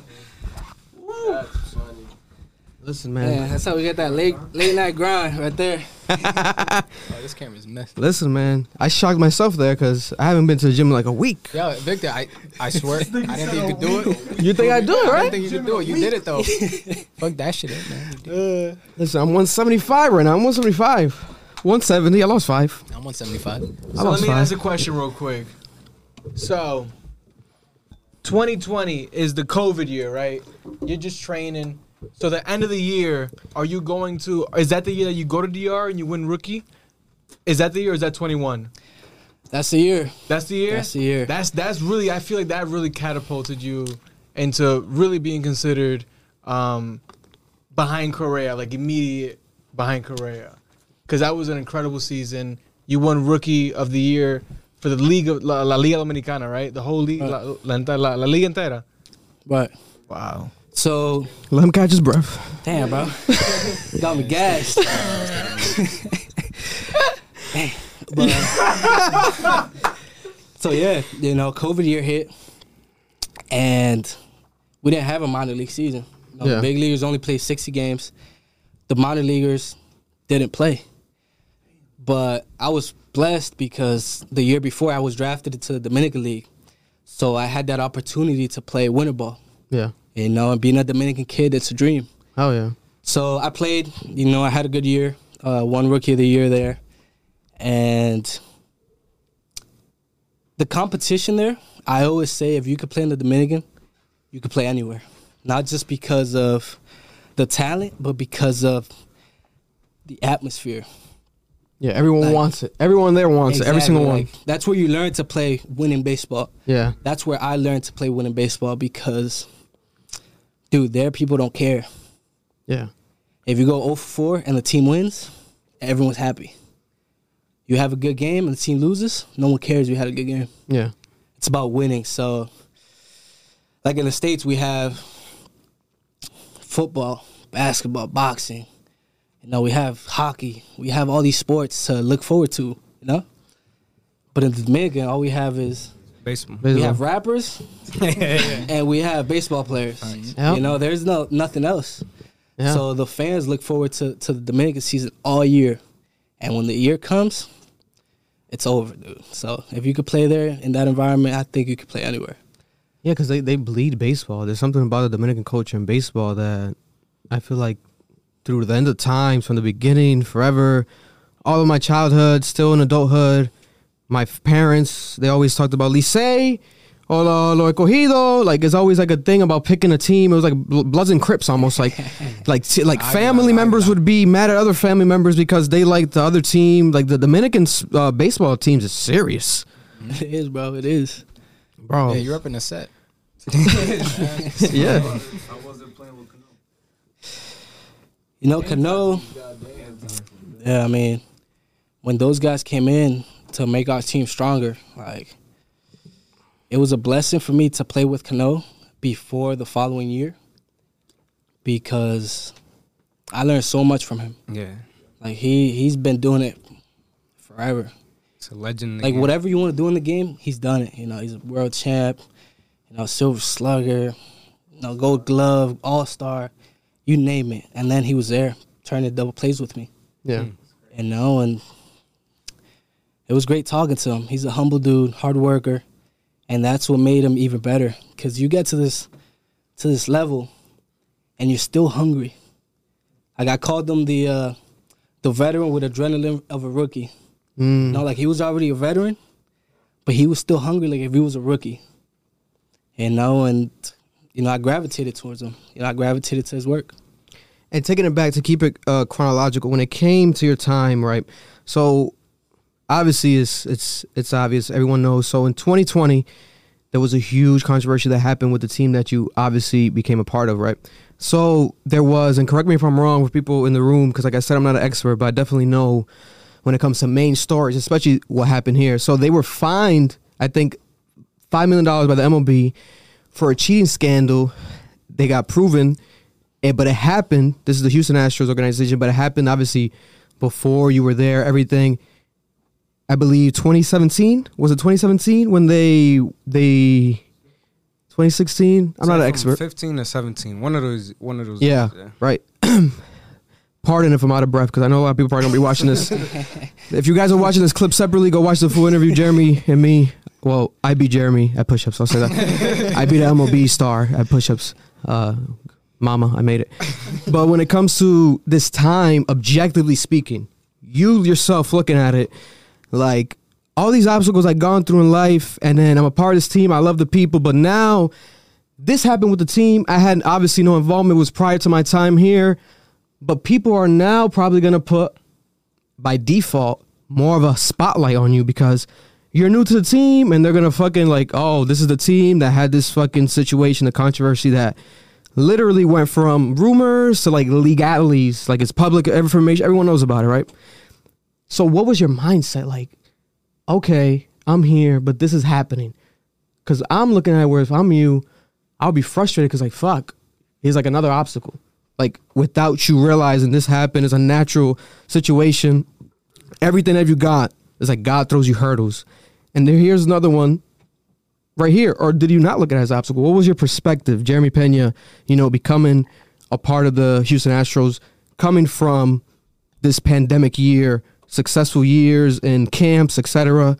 But then this happened. It's all over the news. And you are a part of the franchise.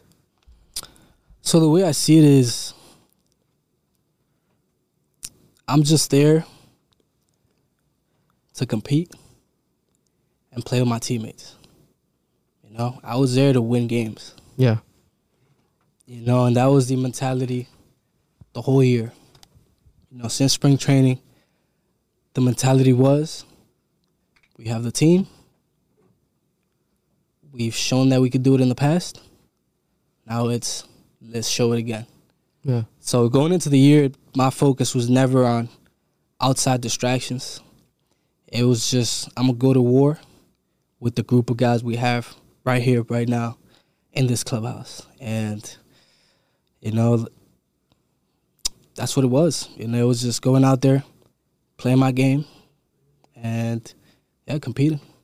And what was the pressure, or was there any pressure? What was the feeling inside this locker room at this time? Pardon the interruption. This video is brought to you by Underdog Fantasy, a sports fantasy betting app that we have fallen in love with and you can use. And there's a promo code that you can use as well called Ambition. The promo code Ambition, or you can click the link that's in our description or in our comment section. But talk about Underdog, Earl, and I'm going to show the people as you talk as well what happened with you. Underdog Fantasy, you know, us being from Rhode Island, we don't have a lot of sports betting things, and Underdog Fantasy is one of the best apps out there. I'm not that type of person to be looking at numbers, odds, this and that. Like, I just know that Darren Fox today is going to drop 30 points. You know, that's what I'm feeling.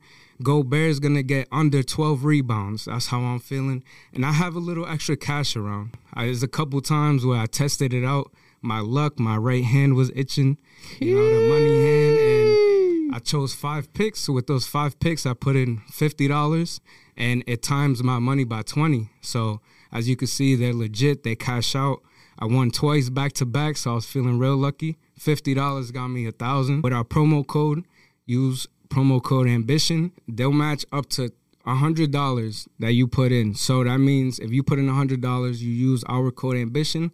Free money. Free money, they'll give you $100. So now you have $200 to, you know, try your luck on. And it's a legit app. I love sports. I'm a sports guy, so I love predicting things. And sometimes I have some extra cash where I'll flip it on the Underdog Fantasy app. If you guys are looking to make some quick money and you actually are into sports, this is a fun way to do that. Try that out without much risk. There's technically more reward here than risk when it comes to the comparison of other sort of apps, because they have this insurance policy that they will match your money even if you know, get 4 out of 5, let's say, on a pick'ems, similar to parlays, but not exactly a parlay. You will be able to get your money back. You're going to be able to get $40. Let's say you put the $40 times 2. So you're going to get the $40 and you're going to be able to get another extra $40. You're not going to make this thousands or whatever you could have made if you hit all 5 out of 5, but you're going to get something. And that something is going to be worth more than nothing. Yeah. So they have this insurance policy, Underdog Fantasy. I recommend you guys doing it, checking it out, especially if you want to check out the Underdog insurance policy. You will be able to not risk as much money as you would on other apps, and it's fun. And in Rhode Island, you can do it. I know a lot of people in Rhode Island love using the Rhode Island Sportsbook application. Underdog Fantasy is another one that Rhode Island needs to use. You'll be able to bet money, and it's a fun way of doing it with Underdog Fantasy. Use our promotion code or visit our link in the description and in the comment down below. Click the link right away and it sends you to sign up to Underdog Fantasy.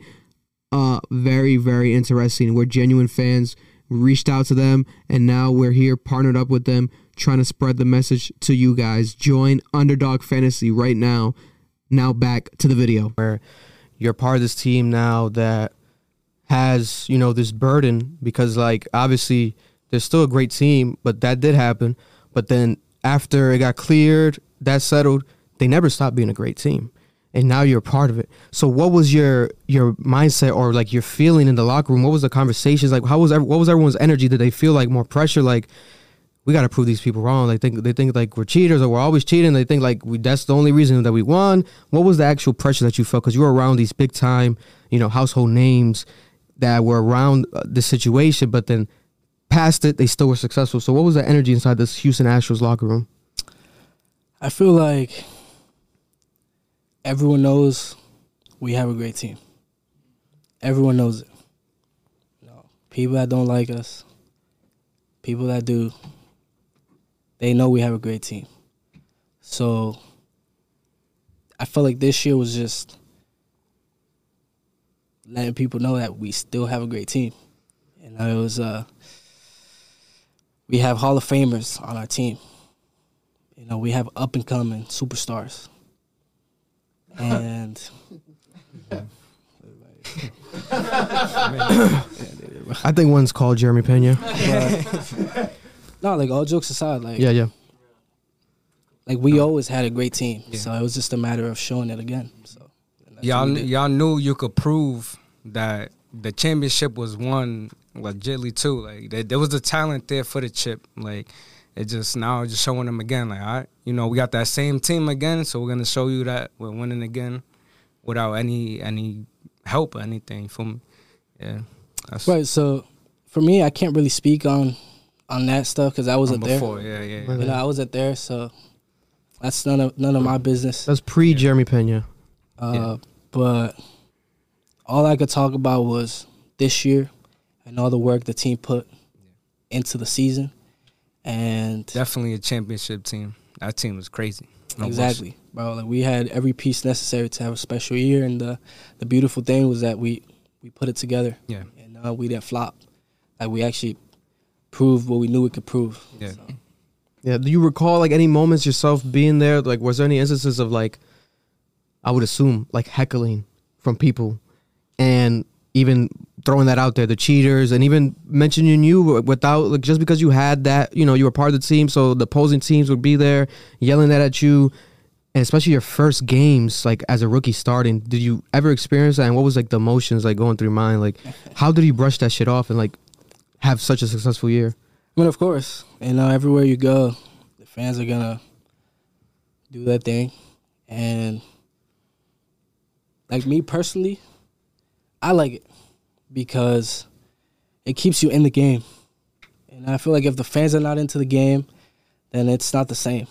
You know, I feel like when you play stadiums like Yankee Stadium, Fenway, where the fans are on their feet the whole game, then, you know, that's the beautiful thing of our game.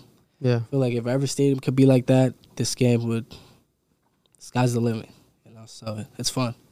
100%, man. And if people want to question or like not count, let's say the 2017 championship, they can't question or doubt this one. So I think you guys did the right thing. And even going back, you know, talking about pieces, another controversial question, back to back with them guys, back to back. So when it came to your position at shortstop, everyone to this day who is in baseball fandom, you don't even have to be an Astros fan, but especially if you're an Astros fan, this situation that happened with the prior person at your position, Carlos, playing shortstop. I believe he was there for 7 years, I want to say. 7 years. If I'm wrong, comment down below. I don't care. I'm not an expert. But I believe it was 7 years. And then transitioned. He left the team. I believe he was traded, right? To No. So break it down. I'm not an expert. See, I caught myself. So he was a free agent. So then he got picked up by the Twins. Right, he signed with the Twins. He signed with the Twins, right? Because his contract was over. He's a free agent now. So he signed with the Twins. So then everyone right away ran with the narrative Jeremy Pena is replacing Carlos. Jeremy Pena is here to replace Carlos. Carlos is replacement, right? And what was this, what's the actual truth? Obviously, we've seen instances. We can assume like you guys have had a relationship or friendship because you saw it. There's pictures of you guys together. But what was the actual truth from the horse's mouth yourself? What was your experience with Carlos and that moment of quote unquote replacing him? But in reality, what would you define it as, that moment that happened? So, Carlos Correa, since the first day we met, he kind of took me under his wing. He would always do early work. And he'll call me with him. He'll be like, "Hey, I'm going to go catch ground balls. Come catch ground balls with me." We just talk about everything. Not even just baseball. We'll talk about life, get to know each other. And I learned so much from him. Doing practice, like, he would strive to be perfect, and that's something I took from him because he's one of the best in the game. 100%. So, I admire the way he carried himself, the way he would go about his work. And, yeah, like, we always kind of pulled for each other. And what people don't know is that last year when we got eliminated in the World Series, when we lost the World Series to the Atlanta Braves, everyone saying bye to each other, in the locker room, like, "Oh, have a great off season," saying their goodbyes for the rest of the year. And he actually called me over, and he gave me a hug in the middle of the hallway. Wow. And he told me, "Get ready this winter. You're going to Winter Ball. Work on what you have to work, because next year, I think you're going to be the man. Sheesh. I think you're going to be a key piece to this team next year. So do what you have to do and come ready to spring training to play that position." That's fire. Wow. And dude, like, that moment to me was eye-opening and surreal. And I took that to heart. Yeah. I went to Winter Ball that year, and my main focus that winter was I got to prepare for the big leagues. Like, I have a real opportunity to crack the team, and when I crack the team, I don't want to experiment. Like, I just want to crack the team and hit the ground running. Yeah. I don't want to get to the big leagues and try to fill out the league and then start doing my job. I wanted to get there and do my job right away. So Feel prepared. Right. So it was just preparation. Do you think that him giving you that like kind of heads up set you up for success? I think so. Yeah. I think so because, and even at the time, like, I was still not sure because there were negotiations going on, and so even at the time, I still wasn't sure, but I still prepared, like, if he wasn't coming back. Like, it was still not sure. Because he didn't say it, and at that time, he didn't even announce it yet, right? So, right, he was still negotiating with teams. And so when he signed with the Minnesota Twins, I was like, okay, it's real. Yeah. Let's do it. It's a team. It's crazy, like, as a fan looking in, I mean, you said you had that year where you was like an alternate, like just in case somebody got injured. So we saw you a lot on the bench. So as a fan looking in, it's like we kind of saw a glimpse of, they're kind of showing his face a little more. There's something going on that he's gonna be a part of this team, and it's crazy to hear, like, that confirmation was from him. Telling you that. Nobody was talking. There was no chats with coaches or anything. It was him telling you, like, yo, like, you've been up here for a reason. There's a reason why your face is being shown around, and it's like, this is yours now, bro. Like, that's good that he gave that, blessing to you. Like, instead of being mad, like, damn, another person coming in, like, he knew himself, he was going, and still showed you that love. So that's pretty fire. Like, he's passing the torch. Yeah, passing the torch. That's crazy. That's right, and that speaks on him. Yeah, his character. That's a lot of respect. Like, he didn't have to do He didn't have to do that. He didn't have to do that. So, he's the man.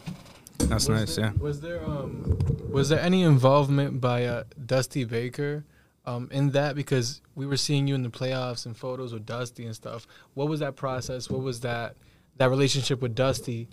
Sort of, how did that work? They inviting you down to the playoffs to be on that extra roster. You know what I'm saying? Like, what was that process like with Dusty, and how did that Correa and Dusty relationship push you forward? So I think it was up to the organization, because they probably had an idea that I was going to crack the team this year. So they wanted me to experience playoff before I played in the playoffs. So they wanted me to experience a little bit of the big leagues before I got to the big leagues. Yeah. So I wasn't shocked when I was there, and I say that helped me these playoffs because last year I saw what it was about. Yeah. Sorry. So it wasn't a shock when I saw all those fans and all those reporters and all those cameras. Felt natural. It was like, I saw this last year, and I wasn't playing last year, but I could visualize myself during the game, putting myself in those situations. So when the situations came, I felt cool, calm, like that. Yeah. My boy was in that bench like, yeah, I'm winning this MVP next year. Yeah, that's fire. So, but breaking down back to the relationship with Dusty Baker, the legendary man who has done it all in MLB, but this is his first championship as a player, I believe. Oh, not as a player, as a coach. Here I go, fumbling again. I'm not Stephen A. Smith. I'm just kind of like him. But when it comes to that relationship, like Eric mentioned, Dusty Baker, the legendary man, what was that relationship with him? Like, everyone in baseball has always mentioned him, and you're there with him, like having literally arm over shoulder conversations. What was that, relationship with him? How did that affect you mentally? So before I answer that, I'm going to give y'all a fun fact. Yeah. So Dusty Baker's first game managing was against the St. Louis Cardinals. And who was leading off that game?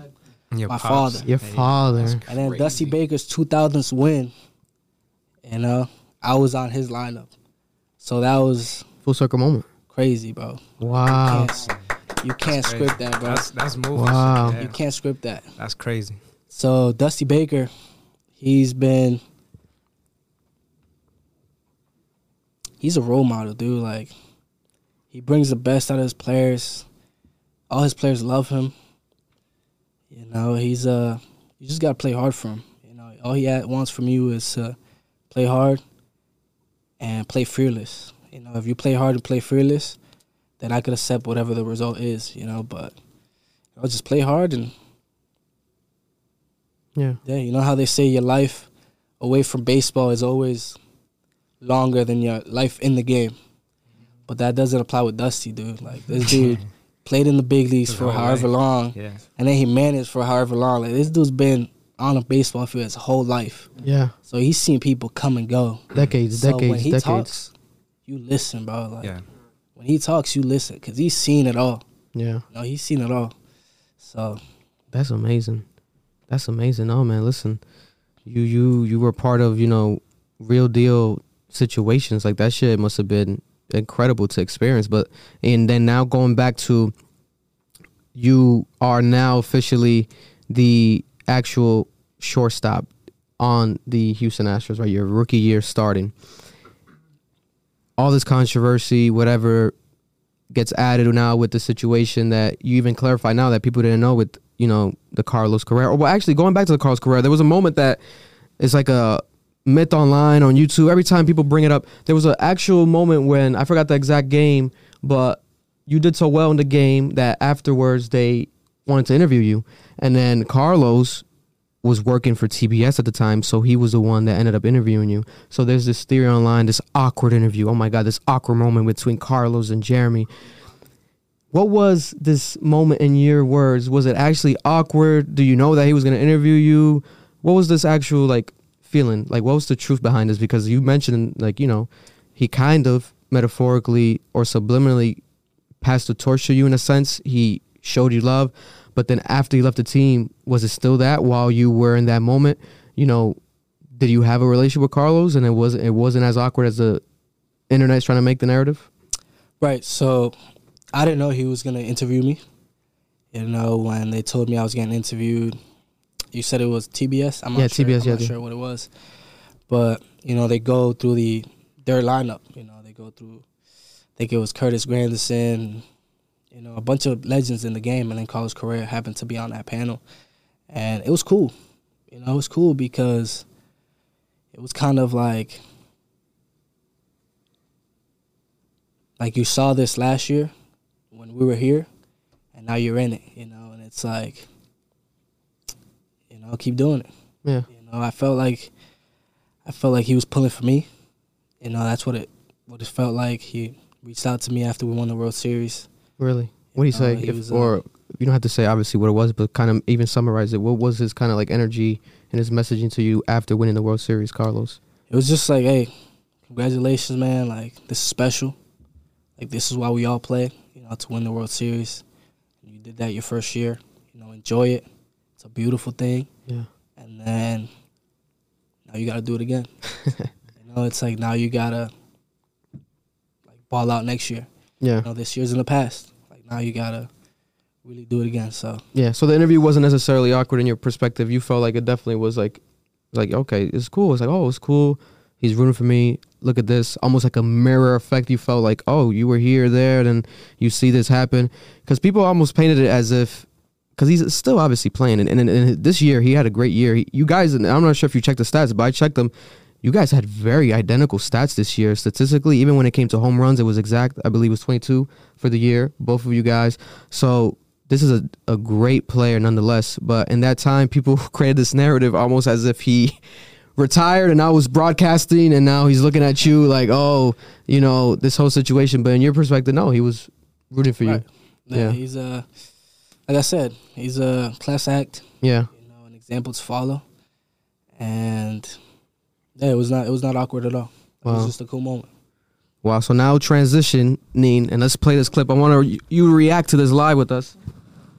So, oh man, Jeremy Pena. No, nothing crazy, guys. I'm not gonna pull up no TikToks or nothing. But unless David wants to pull up some TikToks. Listen, people stumble upon Listen. it's fine. We're not gonna. I don't know if you know, Jeremy, but you are one of the main topics in our group chats. We follow your career, but also David's TikToks. David's TikToks are one of the main topics in our group chats. David's TikToks. Yeah, we're not what showing TikToks you They're talking not my TikToks. You gotta show them. They're not my TikToks. Don't try to act shy now, David. They're not my TikToks. I didn't make them. Hey, man, I participated. I didn't make them. David's getting a bag. Listen, so here we have it. Your first home run in the big leagues. What was your reaction to Wait, this? hold up. Before we get to that, can we break down the game before? The game before is your first game. This is your second game. Oh, so it was the second game. This is the second game in the As a major rookie. leagues. And your first game, it was a hell of a game. I was watching the shit out of this game. You faced Ohtani. Oof. Nigga, Ohtani's won every award. He had a big year last year. Last year was a huge year Ohtani for was him. made in the lab. And so he's throwing these sliders. And you can't hit these sliders. How was that your first major league experience and you're facing somebody as great as Ohtani, throwing some shit that is like, whoa. 100-mile-an-hour fastball. And were you using scouting reports use them. and tablets and everything to get your edge on this guy? I mean, what is there to say? I couldn't even see. I mean, man, it was my first game, and I was already nervous enough that I was making my debut. You know, I was turning this dream into reality, and now you have Shohei Ohtani on the mound to top it off. But it's cool because it doesn't get tougher than that. Yeah. You know, so you face Ohtani your first at bat, and you're like, That's all one of the best pitchers there. that's yeah. one of the best pitchers in the league. So what comes after that, it's Yeah. you know, but yeah, he Nah. Edwin asked, did Altuve give Jeremy any advice, and what was his game plan going into it? No. So I'm gonna be honest with you, bro. I was swinging 3 times regardless. Why this nigga swinging? That shit's a mile away. Hey, regardless, bro. Like, One of these swings is yeah, I was like, he's gotta throw me something, bro. Like, How was that night? How was that night you had to go to bed? How was that night's sleep? See, the thing is, it was cool because You completed your game. Because your first not game. even the at bats. Like I wasn't even thinking about the at bats. I was just like, I I'm played my here. first big league game, and I wasn't even about the at bat anymore. It was like, bro, I just played in the big leagues, It's just a moment of you know, and like we won the game, Yeah. and I got my first like game ball and like your debut ball, and it was like a full circle moment. So I wasn't really thinking about the at bats. You know, I was like, all right, it's just three. Yeah, it's just three at bats, and we'll get back at it tomorrow. So, yeah, but he's tough, man. Shout out to him. It's impressive what he's doing right now in the league, you know, as a pitcher and as a hitter. You Yeah, know, not first just two doing it, leagues. not Wow. even Do just doing it. everything. Like he's doing it at such a high level that, like you said, that man's made in the lab. Yeah. Like, Yeah, draw the finger right there. I looked at my brother and I said, "This is fine. Don't worry about it. The next day he's gonna come hard.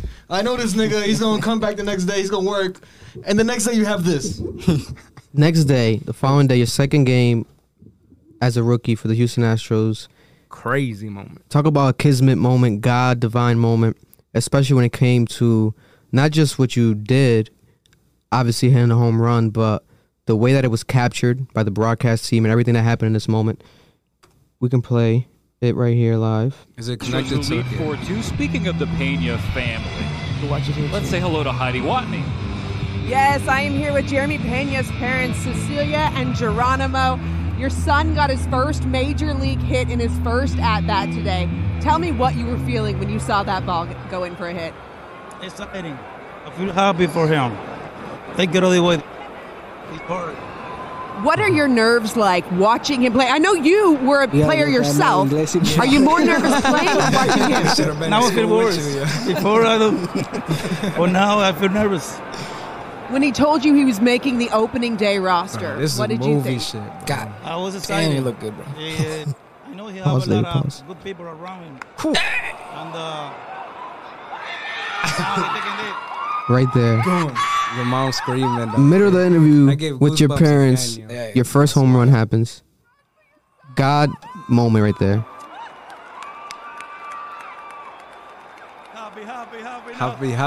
Happy. What else can you say though? Your son just hit his first home runs in the big leagues. What else can you say? Nah, there's no words to say right there. That's crazy. Man. While being interviewed, like that's wild. Altuve, Happy. Thank Bregman, you guys. Dusty Baker, back to back. Everything he knows, Geronimo? Did you Yes, teach yes. him everything? Yes, I do. I try. We try hard. What an Man, amazing moment for your family. I'm so happy for you guys. man, It's crazy. Exciting. We are happy. We came over. We don't know that he's gonna be like this. what was your mindset there? Because me personally, I cried at home. I teared up. I was like, this is, what the hell just happened? I think we might have been out, actually, and we saw it on our phone. People were texting that it happened. But watching it back, I was like, I was so emotional. I was like, what the fuck? Like, what? Because this is like a sports history moment. But then it happened to you, and it's like, oh, what the hell is going on? What was your emotions at this time? You know, because you hit your home run, and obviously, I'm assuming at that time, you couldn't see, like, your parents being interviewed. Did you know that was Right. happening? right. No. So I had no idea that was going on. Yeah. So going into that second at bat, I was already riding high. Yeah, you got the because first I hit, got my so, first big yeah. league hit the at bat before. Mm. You know, so I'm already on top of the world. You know, Yeah. I got my first hit out the way. Now it's like, let's have some fun. Yeah. You know, and I hit the ball, felt good, and as I'm running, I'm like, That shit I kind of might have flying. a chance. Yeah, I scary. might have a chance to go. You know, and when it went over, I was like, Sheesh. oh, like. When it was over, you were like, I'm him. Nah, but it was cool, man. Especially being greeted by the teammates in the dugout. Yeah. Altuve came up and gave me like That's a little hug, and Yeah. Bregman as well. And It's just that's just That shit was crazy. like being his parents, your parents being interviewed. That's what made that whole moment like, oh my god, because it was like yo, I bet you're getting an interview. Like, what's next? What? How else can we make this movie better? And then boom, to hit that home run in front of them and see the reaction and stuff. Happy. That's movie stuff, yo. right, so even when the game went on, I guess they put the camera on me, and Verlander came up to me. You know, he sat next to me, Another legend. and he told me, he's like, "Hey, do you know your parents were getting interviewed when you Jeez. hit the home run?" This was like a couple innings after. He's like, do you know your parents were getting interviewed when you hit the home run? And I go, shut up, bro. No, there's no way. Shut up, Verlander. Like, you got one of the best pitchers of all time. like, Shut up. They got that. I didn't say shut up. Bro. No, I know what you mean. I know what you mean. I didn't say that. Nah, but I was like, yo, there's no way. Like, and he was like, yeah, man. Like, they got your parents' reaction on camera when you hit the home run. So after the game, that's the first thing they asked me. It's like, we're gonna play this video for you. They played the same exact clip, and they were like, what are your thoughts on that? And, you know, that's a moment I can go back to for the rest of my life. Dude, and, like, seeing that, seeing my parents react like that. My dad never speaks English, and he was saying happy. And, like, it's probably the only word he knew at the time. Man. But it was cool, man. It was cool. Nah, that's something, man. Even think about it makes me tear up because, like, your legacy forever, your son's son, man. Yeah, you did it, bro. That's crazy. That's crazy, man. Cause it's all we fuck. Here we go. It's all we do it for, man. Our family. Woo! Let me calm down. Especially all the support, all the hours you put in, everything. Like, you know, it led up to this moment. That's a while. Man, especially your father coming from the MLB, having the career he had, seeing you as a son, and then witnessing that before his eyes right there. It's like you can't script that shit. Yeah. That's the type of thing that makes people believe God. Yeah. You know what I'm saying? Like right sure. there. So, man, that fuck. Yeah. God bless, man. And then after this began the Jeremy Pena takeover. Yeah. You know, so, and I know you're very humble, but let's talk about it. What a year. Break down this year, your experience becoming, you know, Spanish people call it un toque de queda. Everywhere you went, you were on sports news because of your success. Right away, there was talks of you potentially, you know, getting Rookie of the Year, you know, nominations. People really believed in you. But then it's one thing to believe and then for you to prove them right. And you had a successful year. You know, let's talk about the regular season. Jeremy Pena, the shortstop for the Houston Astros. What was your experience at the regular season prior to the playoffs, prior to winning the World Championship? What was this first rookie year regular season like for you? So this being my first year, you know, I had a lot of firsts. I had a lot of firsts this year. You know, it was my first time going to all these stadiums. My first time actually grinding with the team for so long. Like, it was a long season, bro. Like, and it was my first time having to, you know, kind of build like a routine to play all those games and then be ready for the playoffs. You know, so what made it easier for me was the people around me, you know, my teammates. Like, from the first day, I would gravitate towards them and ask them so many questions, and they were so open with me, like, hey, whatever you need, come up to us. Like, there's no egos here. Yeah. You know, we're all trying to win. Yeah. You know, so I always felt like I could go up to any of them and ask them questions. And for advice, tips, hitting, fielding, life, you know, and I say they made the journey so much easier. Wow. You know, they made the journey so much easier. You know, and this year was not easy, bro. Like I said, we sacrificed so much. You know, we sacrificed so much. You're always on the road. You know, you're always playing. You get in to Seattle at 5 a.m. You know, you sleep till 1 or 2, take a bus to the field and play that night. Like, people don't know that. Wow. You know, you get into a place and at 3 a.m., 4 a.m., now you got to sleep a few hours and go play. And that's even after a game in another city, right? You would just get on a plane and right away go. Right, so, but that's what we do. Yeah. You know, that's what we do. And we wouldn't trade it for anything. Yeah. You know, it's hard, but at the end of the day, it's a beautiful, beautiful journey. And, you know, we're all happy we do it because a lot of people dream of being in the position we're in. So we don't take it for granted. But this year, man, there were, you know, ups and downs. You know, there were ups and downs, and it was just a matter of staying in the moment. What was one of the biggest obstacles you faced throughout your regular season that the public might not even know about, but it was like real to you? Like, this shit, damn, this is happening during this actual moment right here. So I felt like I dealt with like minor injuries all year. You know, even when I came here to Fenway, and I was excited to play in front of y'all, Yeah. in front of my family, in front of my friends, and then Yeah, he just. Yeah, off mic, Edwin's talking about, because we went to this game, we witnessed Jeremy come back, homecoming game back in New England, and yeah, right away when we sat down, we had to sit back up. We're like, oh shit, he just hit a fucking home run, bro. What the fuck? We just walked into this shit, and it was my first time at Fenway ever. I'm like, this is overwhelming. I was looking at the guys tearing up like, what the fuck? We got sausage and peppers in my hands. I'm like, bro, I can't even eat right now. What the fuck? That just happened? And it was like real. But you saying even during that time, behind the scenes, you were facing minor injuries. What was what was the situation? What was the injuries? so I just felt like I couldn't catch a break, bro. Like it's Was the shin thing kind of coming back? The stuff that happened in prior? So it was not the shin. And I dove, and I hurt my thumb. I slid into home plate, scraped my eye, collided with Jordan. Yeah, I remember that Went one. out with concussion protocols, and I feel like it was just like tedious little injuries that I would miss time just because we had to be cautious, so we don't have any Further injury, yeah. right. So, like I feel like I could play, but we had to take it easy, Yeah. because we wanted to be ready for the playoffs. And that's the first time where it was like we're playing to play in the playoffs. So I had to learn how to pace myself.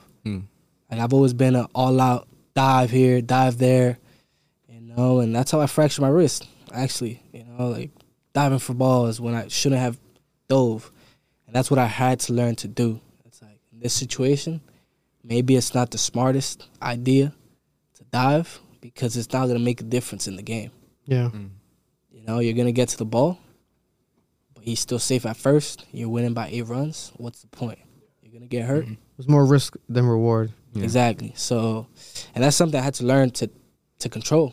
Because my whole life it was just go, go, go, go, go. Sprint as fast as you can every single time, dive for every single ball. And now it was like Pace yourself. knowing the game, knowing the situation. You're still gonna dive. You're still gonna sprint. You're still gonna play hard. But it's knowing The right moments, yeah. exactly. Load management, yeah. So I think that was the biggest Hurdle. learning piece of the season for me. Wow.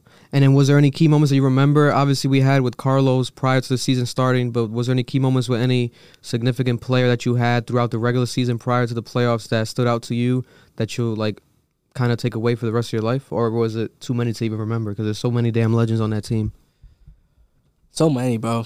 I felt like every single day it was great advice after great advice after great advice. But what I take with me is not what they told me. What I take with me is what they do. Because I felt like the leaders we had in the clubhouse, I call it rah-rah. They weren't rah-rah. Like, they weren't mouth. Yeah. They were leaders based off actions. So, like, I'll take Jose Altuve, for example. Like, Jose Altuve doesn't say much. But then he shows up, puts the work in, and he goes off, plays his butt off, and then he does it again the next day. So even though he's accomplished so much in his career, he still plays hungry. He's hungry. Yeah. So, you gravitate towards that, like Alex Bregman. It was 1 a.m. after a playoff game. We're playing the next day. I get a FaceTime call at 1 a.m. in the morning. I'm like, why is this dude calling me at 1 a.m.? And he was looking at scouting report. He's like, hey, bro, this is this. This is, I think you should look for tomorrow. Like, I was looking at all your videos. I was looking at, he didn't have to do that for me. Yeah. Yeah. Like he could just focus on his report and what he's going to do. Yeah. But he didn't have to worry about what they were going to do to me. Yeah, he's getting paid to play his game. He's not getting paid to help you make your game better. Exactly. It's very selfless act. Bro, he would take me into the video room all season, like, show me what to look for, and he didn't have to do that. I don't know. He didn't have to do that. So know. And that speaks about our team, bro. That speaks a lot about our team. I think that's what made us great this year. That guys were willing to help each other, and we were pulling for each other. So, Man. yeah, man. Is Jose Altuve shorter in person? I think he's taller. I think he's taller than you, though. Nah. How tall is he on paper, supposedly? 5'6", 5'7". I don't know, but people sleep on Altuve. Altuve is a strong dude. Altuve is a strong man, bro, and it's he's a giant. He may be small, but he's a giant. I mean, he's a beast no matter what. But he's definitely what is he? I know he's a shortest in MLB this year, but is it history? Is he the shortest in history? No. Nah, I don't think it's history, but I think Pedroia was smaller than him. Yeah. Yeah. He plays like he's 6'7", bro. Yeah. Heart of a giant. Listen, I think I'm taller than him, but we'll keep going. Shout out to him. But now fast forwarding to the playoffs. You make it into the playoffs and you win the ALCS and you win the MVP yourself. So it's not just like, okay, my team's moving forward. It's like, okay, the accolades. You started breaking the records in the first, but now it's like the accolades are really starting to pile up, the trophies. And I believe that was the first one, right? Because that was prior to the Gold Glove, right? So was that your first trophy throughout the season? Right. See, I guess I'm not. ALCS, right? Yeah, ALCS. Yeah. See, I guess I am kind of a baseball expert. And now fast forward into your next major trophy, the Gold Glove. And I believe I saw the interviews that you had at that time where you didn't even know that it was a thing, that you became the first rookie shortstop to even win this. What was that feeling now retrospectively? Like, wow. Like, definitely it's about the team, but I would say even when it comes to Gold Glove, is one of the most, like, individual awards that the MLB has to offer specifically, right? Because it's such, like, individualistic. For position players. Exactly, because it's breaking it down to the position, specific, very niche, and, like, this is what you did. So it's going down in Jeremy Pena's shortstop history. So break that down, realizing that, and now looking back, as like, damn, I really did that. I was the first shortstop rookie to actually get that award. So I didn't know that was history at the time. Like, I didn't know I was the first rookie shortstop to win the Gold Glove, but when I heard the news that I won the Gold Glove, it was like another like full circle moment, because like I said, growing up, defense was what I did. Yeah. I didn't really hit. Yeah. So defense was something I always took pride in. Yeah. Something I always dedicated most of my practice to was defense. Yep. And also receiving that award is something you dream about as a kid.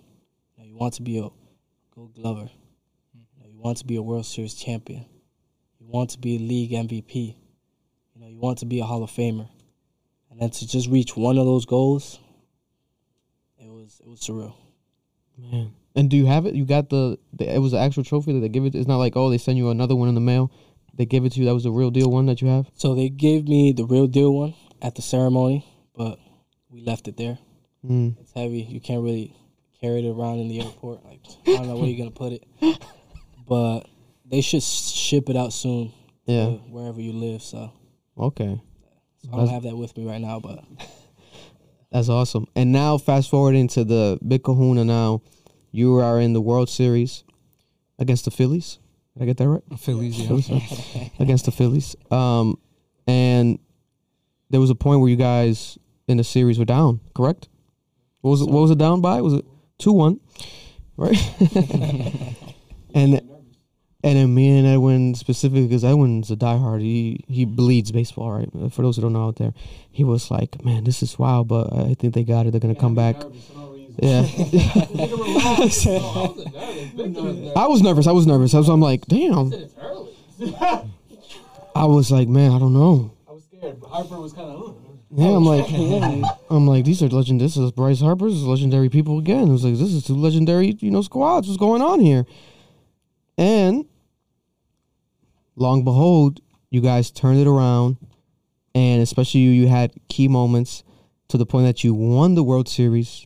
MLB 2022, but then also you won the MVP award of this World Series.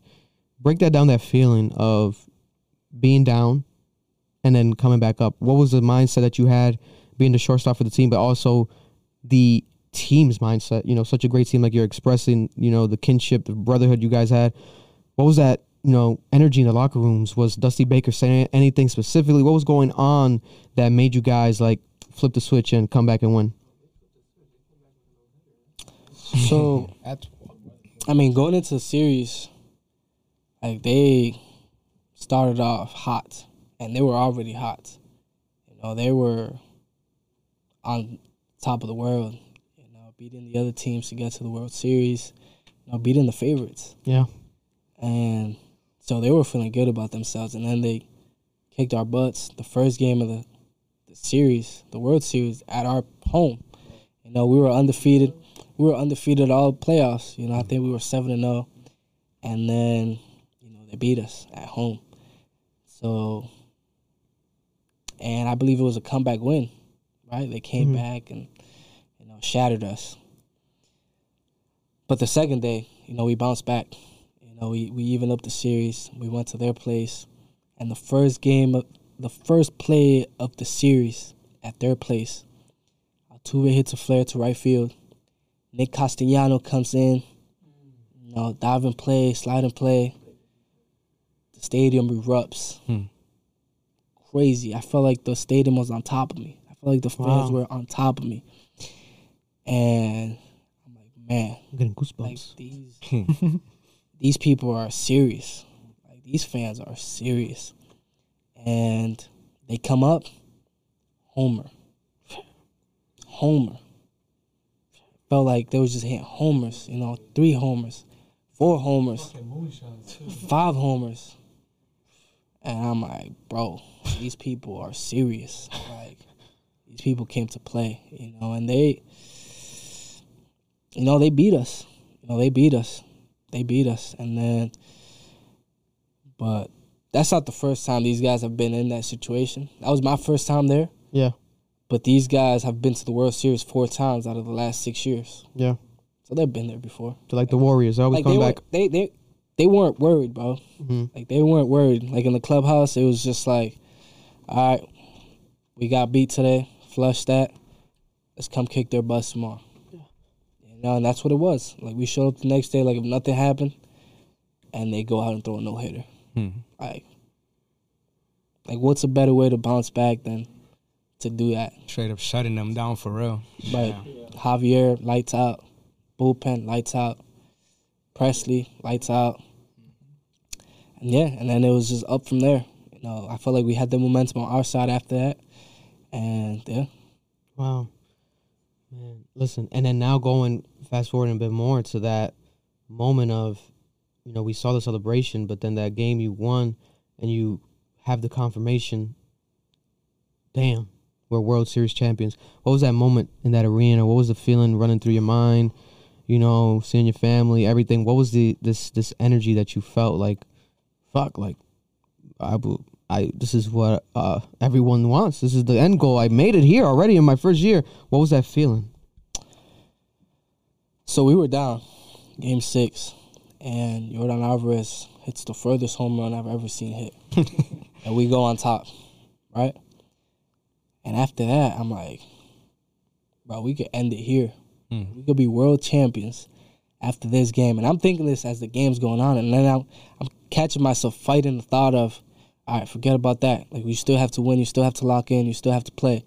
So the innings kept going by. It's like the 8th inning. I'm like, bro, 6 more outs. We're World Series champions. And then it was like, all right, forget about that. Lock in, you know. And then the last inning, bro, it was no thoughts. Yeah. Like, I was just that shortstop, like, 3 outs away. This is it. And we are World Series champions. Shit. Ball goes up to right field. I see Tucker tracking it down. And I remember I just started jumping, dude. Like, you could probably find that video. I'm just jumping. Yep, I don't know what I'm doing. High ass jump. Like Just one of the highest jumps I've seen in my life. Bounces, bro. I got You got bunnies, ups, bro. I got bunnies. You got bunnies.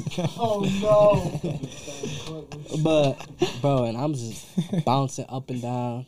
Tucker makes the catch. I run up to Altuve. You know, we hug and man, like we did the little dog pile where we just jump up and down and sheesh, bro. Like that was real. Man, That was real. I remember I had Edwin come over to my crib, watch the game together. We went crazy. Bro, God. it was crazy. And Man. to think it's still your first year. Like, that's your first year you're going through all this. Man, That's wild. man. And you know, the last time I won a championship was that first year in Pro Bowl. But I was hurt. I have a ring from that.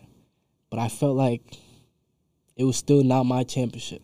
yeah. No, even though we won the championship, I felt like it was still not my championship. Yeah, because like those bench players that win championships, but they didn't start, they weren't involved in the team due to maybe injury, or maybe they just weren't that good at the time, but they still have the championship. You can still call it a champ. You could put it in your bio, Right. whatever you want. It's factual, but then you didn't feel like. I don't know the. I don't know these inside jokes, these baseball inside jokes, but Stop, bro.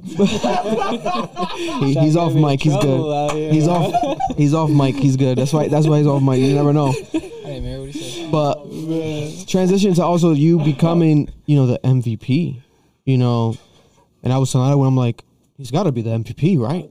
Like, what is going on? Like, did you feel like Michael saying off camera? Do you feel like you knew that you were gonna win that? Like, you're like, oh, that probably is gonna be me, because you're very humble, but maybe some part inside you, if it wasn't you, it would have maybe felt weird, or who would say that maybe it could have made sense for you? Like, oh yeah, I didn't think it was me. I was someone else. What was your mindset right there? So in the moment, being the World Series MVP was the last thing in my head. Like, I was like, bro, we are World Series champions. Like, this is why we play. Yeah. Like, this is what everyone wants to be doing at the end of the year, and only one team gets to do it. Yeah. And we were that team. That's what was going through my head. And then as we're getting our shirts, World Series shirts and hats, a random dude came up to me. He worked with the MLB, and he was like, hey, I just want to let you know you won the World Series MVP, so you're going to need to be in the front of the stage. They warned you. Right, so they told me before it happened. Whew, did your heart just start pumping? So I was like, whoa, bro, like What did I even that's say? crazy. That's crazy. So, when I got on stage, that's when I really had time to, like, look around. I tried to take mental pictures, saw my family down there. Whew. Looking around my teammates, how happy they were. Saw Dusty Baker, never won a championship, as a manager. And, I started reflecting, dude, on the nights where it was tough. The nights where I didn't want to play anymore. The nights where I was hurt and I had to rehab and I was in pain. And, like, it was all like, man, like, this is where we're at right now. So it was a beautiful thing, but Oh my God, yeah, man, it's crazy. man, because like you said, You gave me my feelings, bro. you got to, man. You got me my feelings. you bro. got to, because man, if we were, bro, imagine you being there, being the person. Like, I'll faint. I'll literally faint. I'll be like, this is too much. God, too much. I'll be like, God, this is too much. I'm done. Bro. Been crying and shit. Oh my God. It's like, it's just insane. But then especially your story, because it could be anyone, but then your story where you literally had moments where you were in bed questioning whether you should even keep playing, whether this is worth it, because you feel like you suck, you feel like you're not good enough, you feel like there's too many obstacles, you're getting injured, there's so many things happening, you're looking at your friends doing other things that are not like what you're doing, you feel like FOMO, fear of missing out, like, oh shit, but then it's like, damn, everything I went through is all worth it now, because I reached the peak of peak in my first year. So it's like, you struggled, you had your difficulties, but then in your first year, all this happens. Takes people their entire career. Yeah. And some people don't. Some people don't get it. Charles Barkley, legendary, didn't experience that, but still a legendary Hall of Famer. Mike Trout. I have a funny story with, Yeah. with Charles Barkley, bro. Oh, let's talk about a Chuck. So before we keep going, so Yeah. like me and my family, we all have. This is off track though, by the way. No, you're good. You're You know, good. my This is your family, interview. They all have weird names, right? Like my older brother's Austin, but it's Ostin, Ostin, right? And then I'm Jeremy, basic as hell. My sister's Hasey, like Hay and C, and then my little brother's name is Charos, like Charos, right? Charos. And I'm asking my dad about these names. I'm like, yeah, where you get these names from? And then I'm like, all right, what about my little brother? Like, I get Austin, I get, Hasey, but like Charos, like where you get that from? And this man looked me dead in my eyes, and he was like, he goes, you youngins don't know nothing about basketball, man. No way. Charles Barkley used to be like the best player, and I'm like, no way this man just said, ain't no way this man just said Charles Barkley, bro. I was like, Oh my so to God. this day, I call my little brother Barkley. Yo. Listen. So thank you. Oh, that's a gem right Thank there, bro. you. That's funny. Shout out to Charles Barkley if you're watching. Thank you, Charles Barkley. You're the reason Jeremy Pena's brother was named by his father, Charles. But how do you spell it though? How do you spell your brother's name? Charos.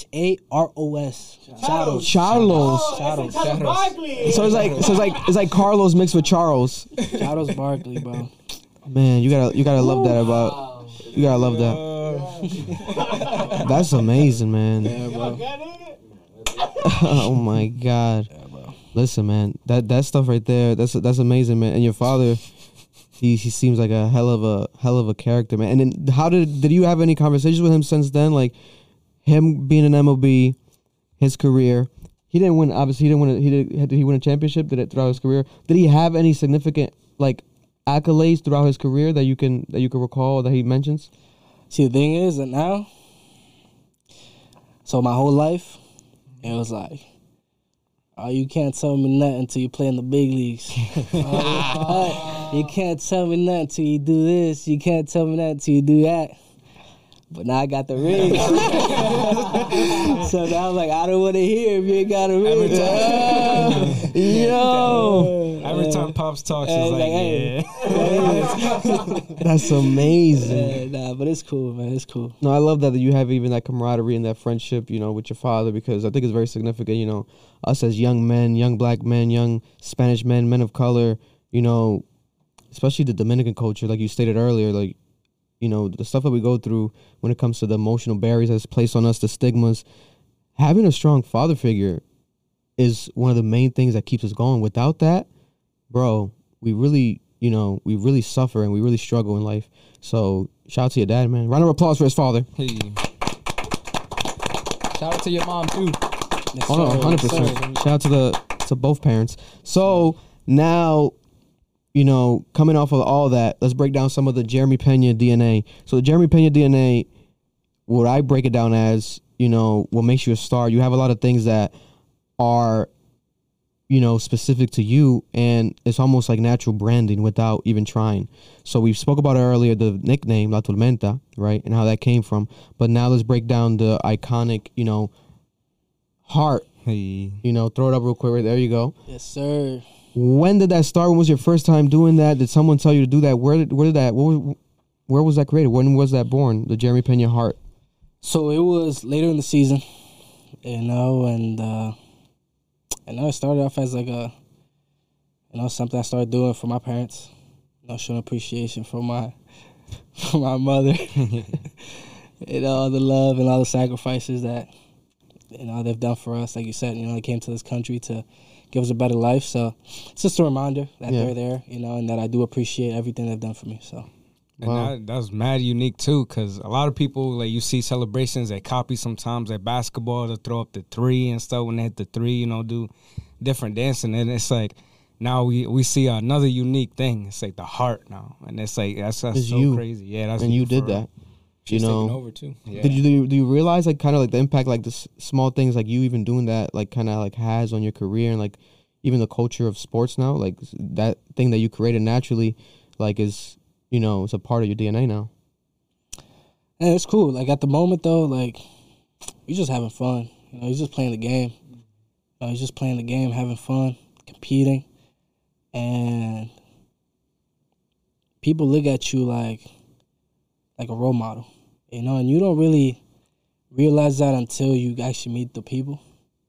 But when you're playing, it's just you and a game, you know, and your teammates having fun and, you know, competing. But then when, you know, I had a kid come up to me at the mall in Houston, and he was shy to come up to me, and I could see him kind of just looking at me and looking away, looking at me and looking away. And I was sitting down just waiting for someone to get out the dressing room, and the mother was like, go talk to him, go talk to him. And he came up to me all shy, and, bro, he was bawling. He was crying, dude. Like, oh, my God, like. And that's when I had a moment where I was like, wow, bro. It's real. Like, this kid's crying for me. Yeah. Like, what's going on, bro? like, wow, bro. Yeah. Like, but that was special, you know, and, yeah, we don't take that for granted. Yeah, man. No, it's a beautiful thing that you've established, you know, that kinship, that, you know, relationship with your fans. And even with small things like that symbolism of the heart, you know, something that represents even emotion, going back to the emotion. And, you know, something that even stereotypically, I feel like you won't even see like a man in sports even do that, like throw up a heart. Yeah. But then he does it so natural to him, and it's like taking over everywhere. Like there's even an emoji. I'm not even sure if it existed before you did it. You might own that emoji on the low, or maybe Apple owns you money, but there's an emoji like this now. I'm like, what the hell? When did this emoji come from? I think it was Jeremy. You know, Apple got to pay some money. But then going forward from that, there's more to the Jeremy Pena DNA. One of the things is, you know, I'm calling now one of these years. Let's call now. Look back on this in a couple of years from now. I think probably like in 5 years, you're going to win GQ Sexiest Man Alive. You're going to be on the cover. You're going to be on the cover of the Sexiest Man Alive. And we're going to be buying it. We're all men in here, but we're all going to buy it. Let's be honest. We're going to all buy it. We're all going to support. And that's going to happen. But that, you know, mindset of like, now you becoming, what do they call it, like a sex symbol? Or like this sort of thing. We gotta be honest. Hey, yo. Hold the chicken, though. We gotta be honest. Because, yo, you look up on Twitter, Jeremy Pena, marry me. Thousands of tweets, girls, they want to marry you. You look up Jeremy Pena, girl. Thousands of girls, like, yo, I saw him at this restaurant. Oh my God, I'm so close to. Houston girls are like, you're the number one guy right now, right? But then you in your personal life, you have a relationship, right? So break that down. Because me, myself, you know, oh, you got the tweet? Let's read the actual tweet. Yeah, so this is the tweet. Shout out to Michael. Michael sent me the tweet. This is a tweet that went viral, right? This was crazy. And it went viral because shout out to Raising Cane's. We're going to talk about that soon, the partnerships. But you were at the drive-thru at Raising Cane's, right? This was about 2 weeks ago. And a female retweeted this saying, let me get the 3-finger combo. Hold the chicken. You see Erland respond, yo, JP. People are saying in the comments, she has no father. But I relate.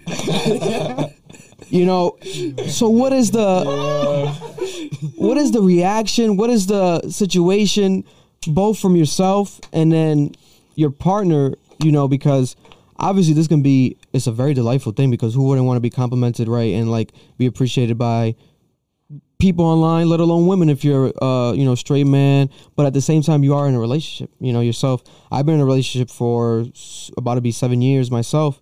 You know, I've gotten some strange DMs. I'm not going to lie. I've gotten some strange DMs. You know, I'll keep it there. For the 3-finger combo, hold the chicken, though? They were asking for 3 something else, you know, and it was not going to happen. No, not with those strangers. Hell no. But then people are weird, man. People are very weird online. But God bless them. Very horny people online. But when it came to yourself, like you have a girlfriend and break that down, that situation, how long you've been with her. And even like, sorry ladies, your hearts are breaking, right? But then also like, how did that help you? Because we heard how your actual family supported you, but let's talk about maybe her support and her mindset, and maybe you being in a relationship, having you become more disciplined mentally, because I feel like that helps me become more disciplined mentally, because I feel like, 100%, I feel like I have the love of my life. I found the woman that's the mother to my children, my future children, she's not expecting, guys, but one day we're gonna have more. But it's like, I feel like I don't need more, like what else is there more to it? This is a great person, this is all I need. What is your situation, and how did it feel, and what did she feel, and like what was her entire... Break that down, Jeremy. Without getting in trouble. That's the hardest. And shout out to her. Shout out to her. The whole day. But no, the way I see it is... Let him go. Let him catch his breath. He was doing push-ups. The way I see it is... Like, if you have a nice car, people are going to look at your nice car. Yeah. And you can't get mad if people look at your nice car because it's yours. You know? I like that. Keyword yours at the end. Yeah. Exactly. You know? So my lady understands that, No. For example, like, He's the car. Yeah, she understands that, like, people are going to look at me. Yeah, it comes with the territory. It goes back to, if you can't even trust me to, exactly, then what's the point? Yeah. She understands that part. People. That's amazing. People gonna look at her. Yeah. And I can't get mad for people looking because I know what I have. Yeah. It just. Yeah. Yeah, and then people are just funny. Like it's I go through it. It's entertainment. Yeah. I love our fans. Yeah. They're the reasons why we do it. And my girlfriend doesn't really pay much mind to it. Yeah. But we met at school at Maine, my junior year. Wow. And we've been there 4 years now. 4 years. And she understood from the jump that in order for us to make this work, there were gonna have to be sacrifices on both sides. Because I'm always gone. Yeah, that's true. It's tough. It's tough. When you're in Iowa and your girlfriend's in Florida. Yeah. And it's, that's where the trust comes in. Because I can't do anything about it. I'm in Iowa, so it's either I trust you or I don't. Yeah. So it goes both ways. So that's the way I see it. And she's been very understanding from the jump that baseball is going to take a lot of my time. Yeah. And now she finds a way. We find a way to make it work. I love it, man. Sir. I love it, man. Round of applause for men in relationships, because I'm one of them. There's a lot of single men in here, David's in a relationship. Shout out to you over there, right? 100%. Brian. But it's crazy how a lot of you. I'm not gonna talk about it. A couple of dogs in here. No, I'm just kidding. But man, that's very, very significant, man. I think people don't realize that shit is very strong. The test that your relationship has gone through, and you're still here. And I think it's something that's going to build you mentally strong, because you need that. You need that, fundamental thing. Because at the end of the day, it's like, she was with you since Maine. So she's seen some of the struggle, some of the stuff that you've gone through. You know what I'm saying? It's like, all these other girls just want the 3-finger combo. Like, they just want that. But it's also complementary. And I think, it's without you even trying to become like this star. Like, everything just naturally, like, it's crazy. Like, you can put this in a melting pot. Like, successful year, signature, gesture with the heart, and then naturally becoming, a sex symbol without you trying. You're not even trying, right? Or a quote-unquote sex symbol, right? From the ladies online, especially in Houston. So it's like, all this stuff is like only going to help your career, but it depends how disciplined you are to handle it. And you're very disciplined and you're very humble. So I think, more power to you, man. You're blessed in so many ways. It's crazy, you know, for real. It's God's work. So then transitioning from this, where this major tweet, everything went viral, these partnerships have happened. Let's start in order. So at least publicly we saw, break that down, the situation with New Balance and how that came to be. And was that another, you know, monumental thing in your career where it's like you are going to be in MLB, but now signing to a team of, you know, a footwear team, a footwear company. You have probably so many to pick from. What made it become New Balance? You are now, and what's your official thing? Are you a New Balance athlete, New Balance ambassador? Do you have a specific title as well? So I've actually been with New Balance since 2018. Wow, That's 4 years since I first got into pro ball, and I've been with New Balance, and you know I love their footwear. I love their on-field stuff. You know, that's the main reason why I started using them. I used New Balance in college.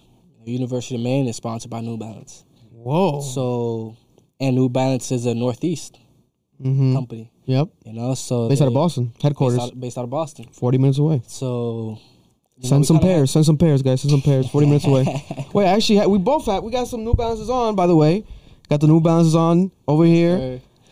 Got David over there. You know, it wasn't planned. We just throw them on because we love New Balance. 550s over there. Around. He got the New Balance dress shoes over there. You got New Balances in the building. You know, but so continue so they're sponsored Maine, but then did you have other options? Was it like phone calls from Nike, phone calls from Jordan Brand, like any situations other than my first year? It was, you know, my agent told me, hey, New Balance wants to give you a deal. I was like, yeah, let's do it. So we didn't really hear out any other companies. Yeah. But I think it was last year. I wanted to, you know, explore different companies and weigh your options. You know, kind of weigh my options. And at the end of the day, you know, it was about comfort on the field, not really like swag off the field. You know, so then my main focus was, you know, what made me comfortable on the field, and New Balance is the best of the best. So shout out to them. You know, they've taken care of me ever since I signed with them, and amazing. I see they're striving to be the best, you know, and right now I think they're getting up there. So 100%, man. New Balance has taken over pop culture. Shout out to our friend Drew White at Bodega. The Bodega New Balances they've been making have, you know, shock culture. The ALD 550 New Balances have become like a staple in like Instagram, you know, fit pics. There's like everyone always in a wooden chair with like a plant next to them and some 550s with some black cuffed up pants is like the stereotypical fit pics out here. But it is because New Balance has, you know, I feel like people get tired of the Jordans and the stuff that's happening out there. I'm not dick riding New Balance. I'm being honest here, guys. If we're being, I'm a part of this reselling game. Trying to get New Balance sets of pairs over. Some exclusive. Maybe I am. Sponsor the podcast. But I'm in a resale game. We're reselling New Balances now. It wasn't like that a couple years ago, you know. So shout out to New Balance. And now, aside from New Balance, how about Raising Cane's? How did that come to be? Were you a Raising Cane's, you know, consumer? I love Raising Cane's. I love it. You think I love New Balance? I love Raising Cane's. Oh. I love Raising Cane's. It's some of the best chicken I've had in my life. I think it might. Where you have some Raising Cane's? In Chicago. Chicago. So when I went to Chicago, I've always heard of Raising Cane's in Boston, but it's always packed, very long lines. But when I went to Chicago about 2 months ago, I fell in love with Raising Cane's. It was early in the morning. It was breakfast. It wasn't open. I'm like, there's no line. I'm like, is it open? Oh, it's open. Let me go to Raising Cane's. First time ever. Kind of a bit pricier. It's not no Wendy's. No 4 for $4, right? I'm like, fuck it. Let me pay. I gotta try this shit. Even my son, we ate it together. Shout out to Ocean. We ate it in the hotel, in the Airbnb room. We ate it together. Afterwards, he loved it. I loved it. The sauce was amazing. The chicken, the tenders, you dip it in the damn sauce. What's that sauce called? You know the sauce. It's coming next year. They're bringing one to Rhode Island, so I don't gotta take long trips. Yeah. No way, bro. You gotta cut the ribbons. Yeah. So how did that come to be? Were you in love with? Were you consuming Raising Cane's, or was it that they talked to you and you're like, oh, you saw the brands and the brand and your brand, both brands making sense to work together? Right. So that's pretty much how it went. You know, I love Raising Cane's. You know, but it just came as in like an event we just put together. Yeah. They got in touch with my agent, and we planned the day, what we were gonna do, and yeah, we just got it done. It was cool, man. The city showed out. That was amazing. That was amazing, man. It was cool. That's the first time that I've had a real job. I've never worked in my life. How long was your shift? You were 9 to 5? 40 minutes. I thought you were there for the whole day. They said he's taking over the day. He was in and out in 40 minutes. Oh my God. No, that's a full circle moment. Like the first day that you know, God willingly and blessed you again, that you actually, you know, had to work this sort of job, you know, was ironically when you are promoting this company. You're a face of this company now. And how is that going forward? Is it like you can just eat Raising Cane's for the rest of your life for free? Like, what's going on here? Is it like that type of situation, or is it just something that, you know, might be just short term? What do you see with this? I feel like it was just something we did in the moment. Yeah. And now to kind of bring light to the city and like to the World Series champions, like the Houston Astros. So it was kind of just getting stuff done around the city to connect the fans to the championship team, and so I'd say it was like a moment thing. But is Raising Cane's huge in Houston? I think it's big in Texas. In Texas in general, because the first time I had it was in Texas, and Sugar Land, Texas. So, wow. And breaking down, going now to the Houston connection, you seem to have definitely embraced Houston culture fully. You know, people go to teams and go to cities and they don't have very pleasant experiences, or they don't express it if they have a good experience very much. Some people are very quiet about it. You know, we had instances where people, you know, Kyrie in Boston, it didn't work out. There's teams that you go to, you might mesh with the team, but the city is just like not there. But for you in Houston, it seems like you're almost damn near Houston native. What is going on in Houston? Why do you love Houston so much, aside from being on the Astros? Express to the people your love for Houston. So it's not even just my love for them. I felt like they showed love to me since spring training, even before I was with the team. Yeah. You know, and you could see the connection between the team and the city. You know, and the city's invested with the team and the team's invested with the city. Like, it's a beautiful thing. Like, not many teams have that, where their fans are there every single day of the week. Like, when it got to playoffs and our stadium was sold out all year. Yeah. And also, it was like, these fans have been showing up all year. All year. So now that in the playoffs, it's like, it was normal to us. Yeah. So, you know, shout out to the city of Houston. You know, so many great things happening right now in the city, and you know, our fans are the best. You know, we gotta keep showing out, keep doing it. Man, it's amazing because you connected with the top dogs. Like, you got a free grill from Johnny Dang, one of the most famous jewelers of all time. You know, he promised it. It was a bet he made with himself. He committed. He fulfilled. You know, you said off camera, behind the scenes. So it's getting, it's not done fully, but you got the molding. It's being in process, done soon. So eventually we're gonna see you. You know, probably posting a photo, maybe walking around with the grill. You know, in picture. But aside from that, even you got a free chain from Trader Truth. Shout out to Trader Truth. I don't think people understand how significant this is. These people in Houston, like, they're not just stereotypical. These are people that live and die Houston culture. Like, if you really are familiar with hip hop, rap, black culture, everything that's going on in Houston, these are the most significant names. And you're just casually now, you know, but rightfully so, because you showed them love and they showed you love, becoming a part of this fucking, you know, you're a citizen there. Like, it's crazy. So even that, connecting with these people, how has it been meeting these people that I'm pretty sure you've at least had some familiarity with when it comes to Johnny Dang or Trader Truth? Of course, man. It's like they put on for the city, you know, and then we as a team put on for the city.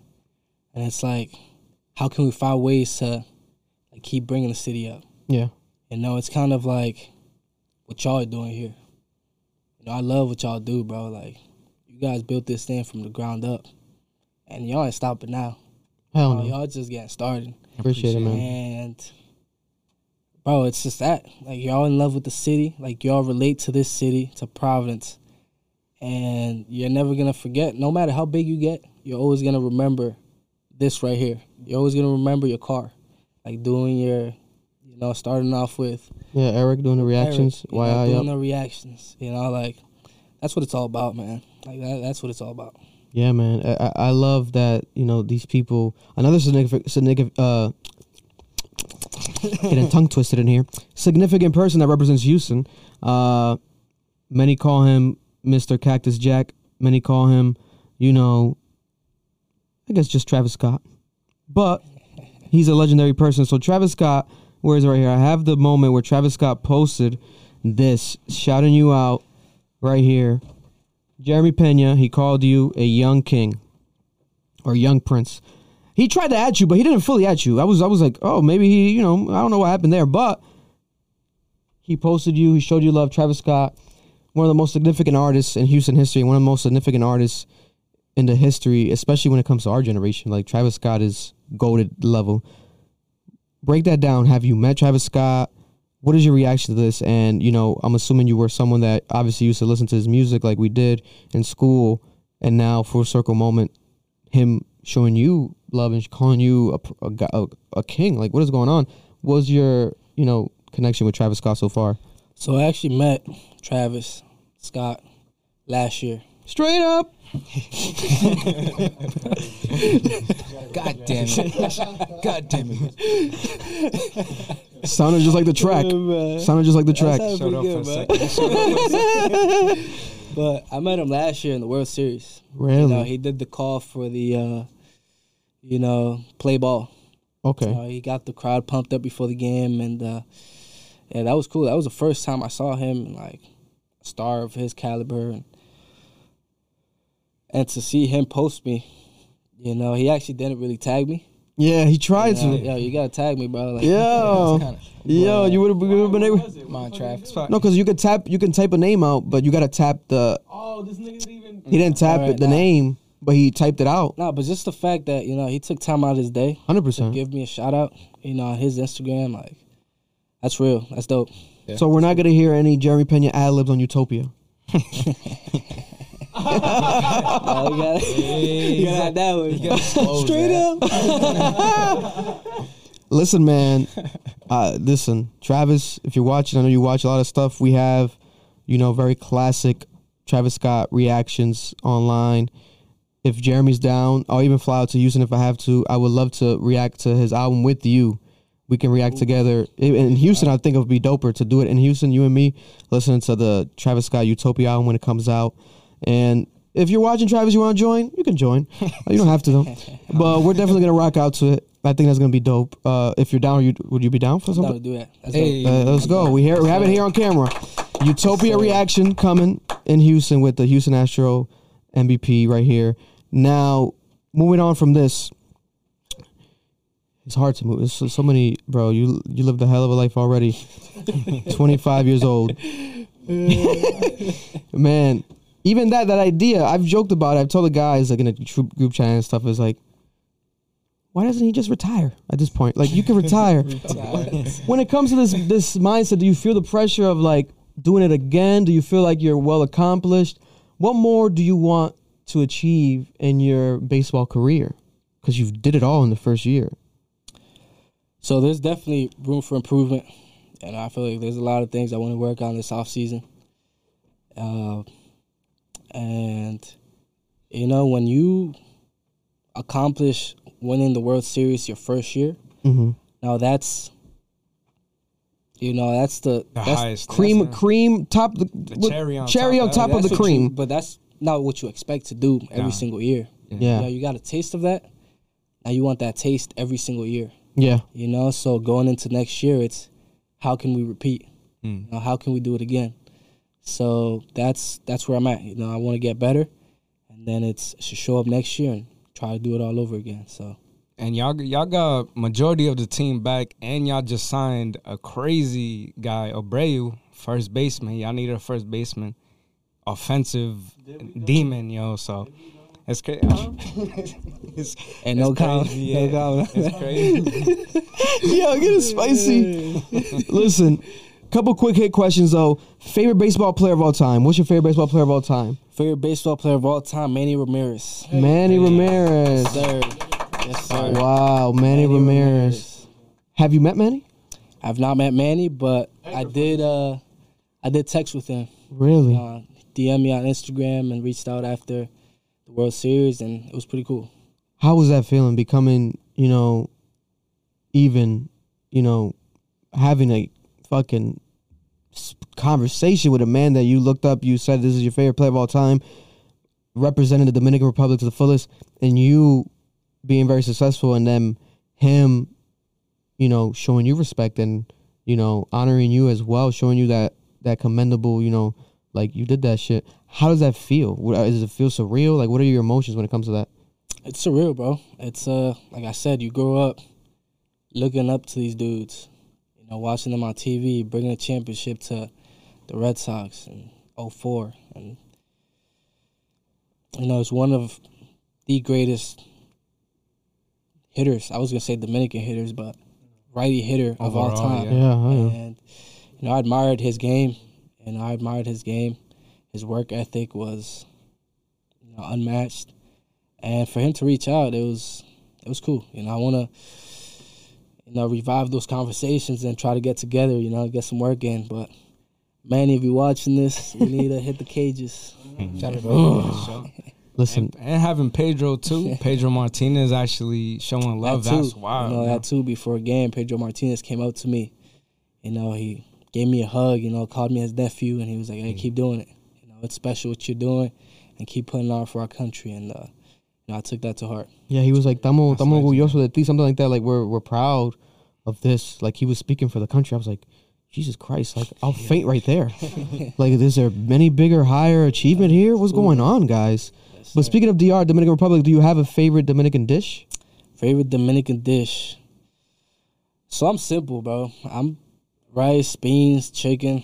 Like, it's pollo horneado or pollo guisado? Pollo guisado. Really? Pollo guisado. I'm not a pollo guisado guy. I'm sorry. What? I love it, bro. I love it, bro. What? I'd rather have that shit horneado. I'd rather have it horneado. I'd rather have that shit baked. Give me some baked chicken. Dry as hell. Nah, bro. It's healthier, kind of. We're about no health, bro. He's trying to Yo, get some good grub. Do you have a favorite Dominican artist? Favorite Dominican artist? I mean, are we counting Romeo Santos? Really? That's my boy. Bachatero. That's why you're a sex symbol. That man. Doing the bachatas. There's Jordan. Yeah. And there's Romeo Santos. Yo, it's real talk. I'm telling you, bro. God forbid the man passes away tomorrow. God forbid. The entire Dominican Republic will be depressed for 10 years. Are you kidding me? Let's not even speak about that shit. When it comes to reggaeton artists, are you a Daddy Yankee or Don Omar? El Daddy. Oh, there we go. Proud of you. Daddy Yankee, bro. There we go. DY. Man. Daddy Yankee. That's amazing. Have you ever had any interactions with any of these, reggaeton, dembow artists yet? Either in person or social media? Yeah, so in Philadelphia, bro, all the superstars came out. Really? Meek Mill was there. He actually he did the Dreams and Nightmares before the game, like before we took the game, and fuck, Mike Towers was there while we were hitting BP. Mike Towers. I got to talk to him, dapped him up, had a conversation with him, took a couple pics. Damn, that was cool, man. Like, that was dope. And Daddy Yankee was supposed to come to Houston, but he went, did his concert, but for some reason he didn't go to the game. Yeah. But busy schedule. It's his last tour ever. Busy Legend schedule, Daddy tour out right now. Go watch him now live. Daddy Yankee, the best reggaeton artist of all time. He created it. I love DY. Let's keep it going a bit here. Now, does it feel weird to you yourself when it comes to the public even knowing certain things, because you are in the public eye? I myself technically definitely am, but you are in a situation where every athlete, their salary's public. They just posted the other day, every player got a $500,000 bonus. Do you ever feel like any awkwardness? Do you ever feel any awkwardness of like the fact that, okay, these are achievements, this is all you know, te lo lograste, like they say in Dominican, like te lo lograste, like this is what you deserve, this is what you envision, but at the same time now, is there any awkwardness when it comes to, you know, even people that you know, your friends and shit, and like you know, when it comes to financial, because everything is public now, and it's only going to get more and more public. You know, another prediction of mine, within this next 6 months, he's going to sign a 10-year, $350 million contract, Mike Trout type level. I know my baseball, but that's a prediction. Don't worry about it. But when it comes to this idea of like you being a public figure, people knowing my money and knowing my business, what is your mindset? How does that feel? I mean, I feel like it's tough when you don't have privacy, you know, because sometimes you just want to go to a restaurant and eat with the family and get out and go home. Yeah. You know, but it comes with the game. You know, it comes with the game. It's what we signed up for. But I don't know. I feel like if you want to know something about me, you can just Google search and everything pops up. Yeah. You know, and it's the life that we signed up for. But it also depends who you are as a person. Like some players love it, like all the attention. Some players are low key. Some players are in between. Yeah, you know, they know how to handle that, and then they still have their privacy. So it's just about finding a balance of how to deal with that and how to live your life. You know, 100%. And shout out to another Providence player. David Duke has a video, a message for you that I want to play. The Brooklyn Nets, David Duke from Providence, Rhode Island as well. Calling it here as well. Making a lot of predictions today, guys. Yeah, before I watched that video, you know, shout out David Duke. What he's doing for the community. Oof. You know, not just putting it on. The David Duke Foundation. Being in the NBA and, you know, doing his thing, you know, but taking time out of his day to, you know, give back to the community. Mm-hmm. You know, that's real. That's real love, and I love what you're doing, bro. So this is the question right here from David Duke to Jeremy Pena. My first time listening to this as well. Shout out to David Duke, my brother. Jeremy, what's going on, brother? This is David Duke here. I just want to start by saying congratulations on everything that you've accomplished in your career. You know, it's always great to see a fellow Providence native and classical alum doing their thing on the biggest stage. I'm rooting for you and your success. You know, it's really inspiring for not only me, but all the other young athletes in the state of Rhode Island coming up and, you know, dreaming of doing the things that you've done so far. I think, you know, one thing that I want to know, as well as I'm sure other people too, is, you know, what's one thing that keeps you going and what keeps you motivated, you know, in the times where it may not all be working out, right? Or during like the rough patches and things like that. Because, you know, everybody sees the success, you know, everybody sees like the end product, but, you know, people don't see like what goes into it. The times where, you know, it may not be working out in a specific area, whether it's physically, mentally, emotionally. But what's one thing that like keeps you going and something that you always fall back on?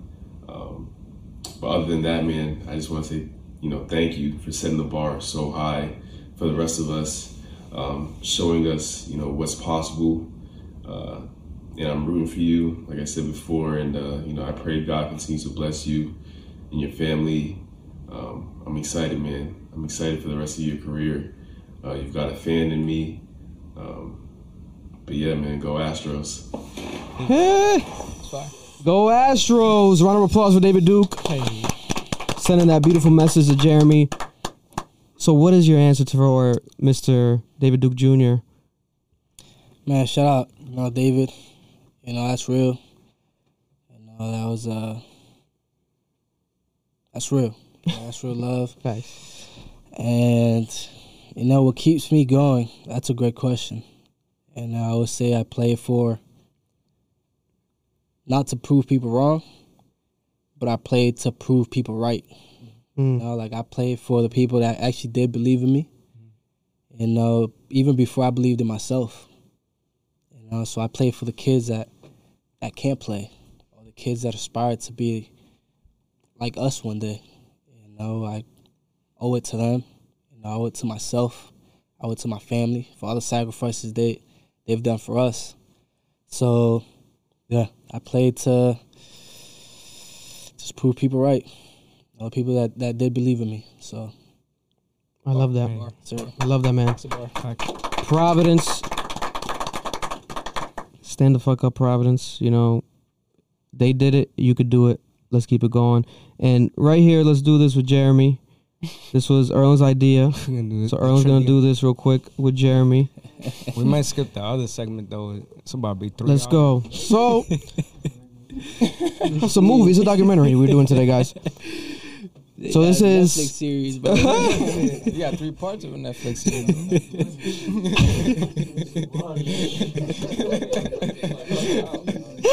Yo, fucking hurting. I gotta be up in 6 hours. Another food run, bro. You gotta get dessert now. Listen. So this is Cap Trivia. Baseball edition with Jeremy Pena. Hosted by Mindset. So, first question.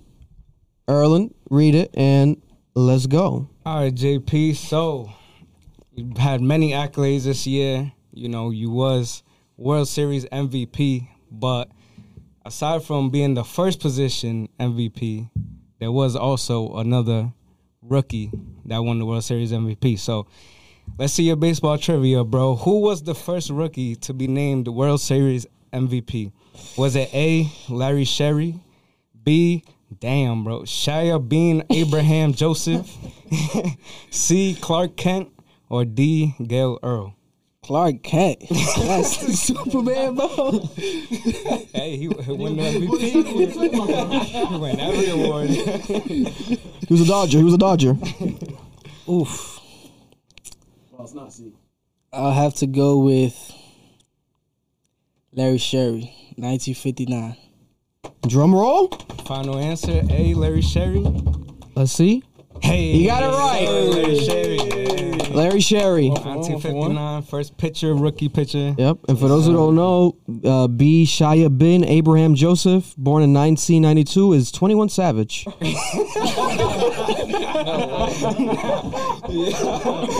I was like, yo, who are these players, bro? I was like, I've never heard of these players, bro. Listen, Shia Bin Abraham Joseph, can you do something for me? It doesn't ring off the bell that better. 21 Savage is a better name. Better name. All right, next question. Houston trivia. The Houston Astros mascot named Junction Jack is what type of animal? A, a horse, B, a rabbit, C, a kangaroo, or D, a armadillo? That's got to be a kangaroo, bro. That's gotta be. kangaroo. Final answer? Junction Jack, final answer, kangaroo. Hey, A horse. Oh, He's not really from Houston. Oh man. the mascot about to hit you up like, JP, what the Yo, fuck? what's the mascot for? Who's that? The Astros. The Astros. Who's with the Astros? Yeah. No way. Junction Jack, yeah. I didn't know that. I didn't know that. I think the answer was a rabbit too, to be honest. I don't think it was a horse. Wait, what? I think it was a rabbit. You Yeah, saw how a we horse? doing the trivia? You can We sabotage it, my bad. I saw something different. I know it was a kangaroo though. It was a kangaroo. I was like, yo, I saw something different. All right, moving on. Question number 3. Question number 3. The trees. The Houston franchise joined the major leagues in 1962, as did the New York Mets. What was Houston's first team name called? A, Colt 45s, B, Corona Kings, C, Buddy Lights, or D, Wise Buds?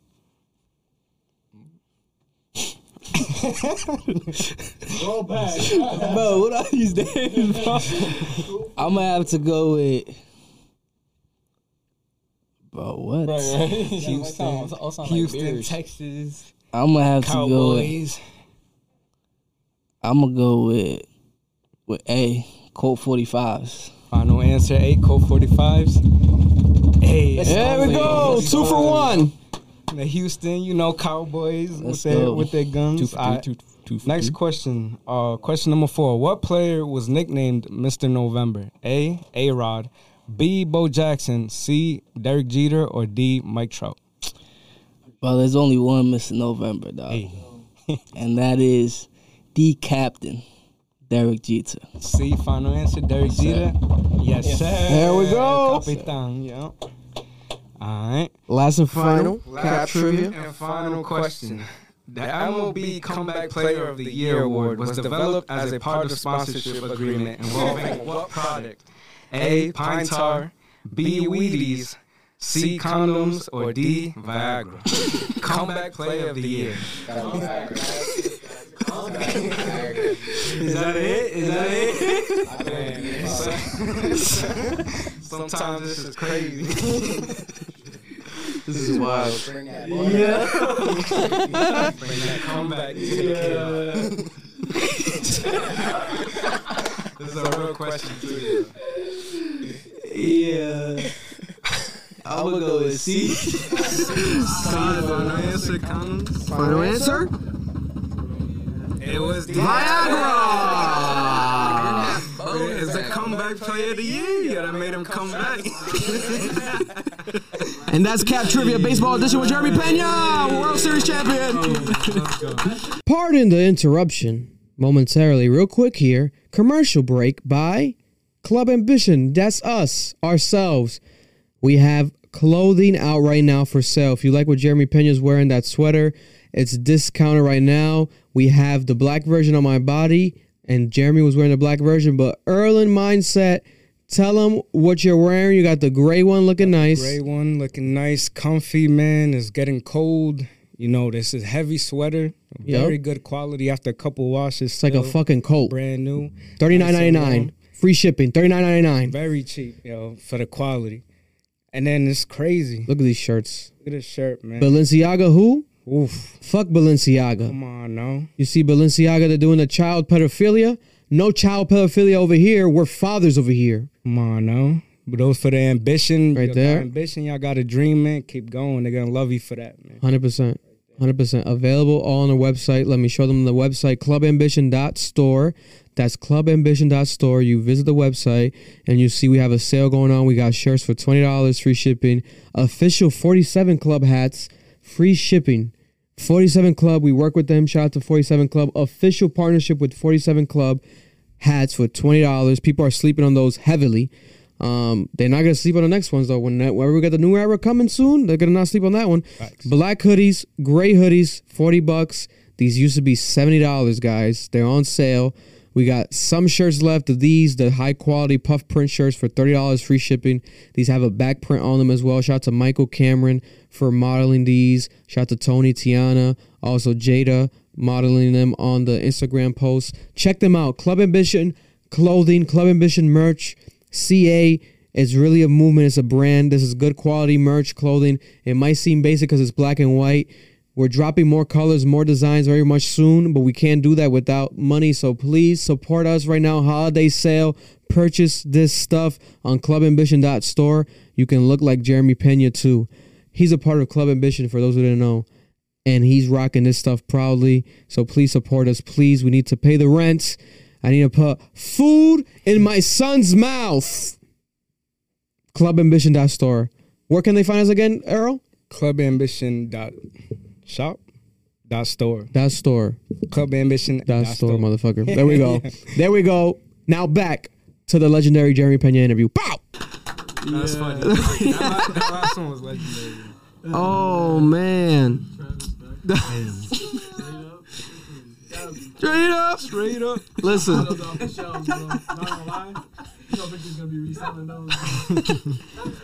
Listen.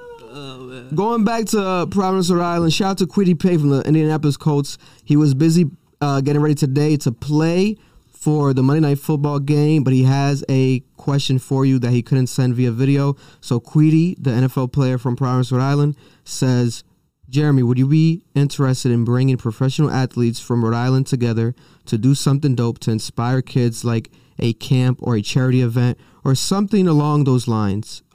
Maybe even a public greet and signing. That's Kwity Kwity Paye from the Indianapolis Colts to Jeremy Pena. Yes, sir. I mean, shout out to Kwity Paye. Keep doing your thing, man. It's fun to watch. And, I would love to. I feel like this community has given so much to me, has given so much to us that the least we could do is give back. So, hit me up whenever, and we'll get it set up.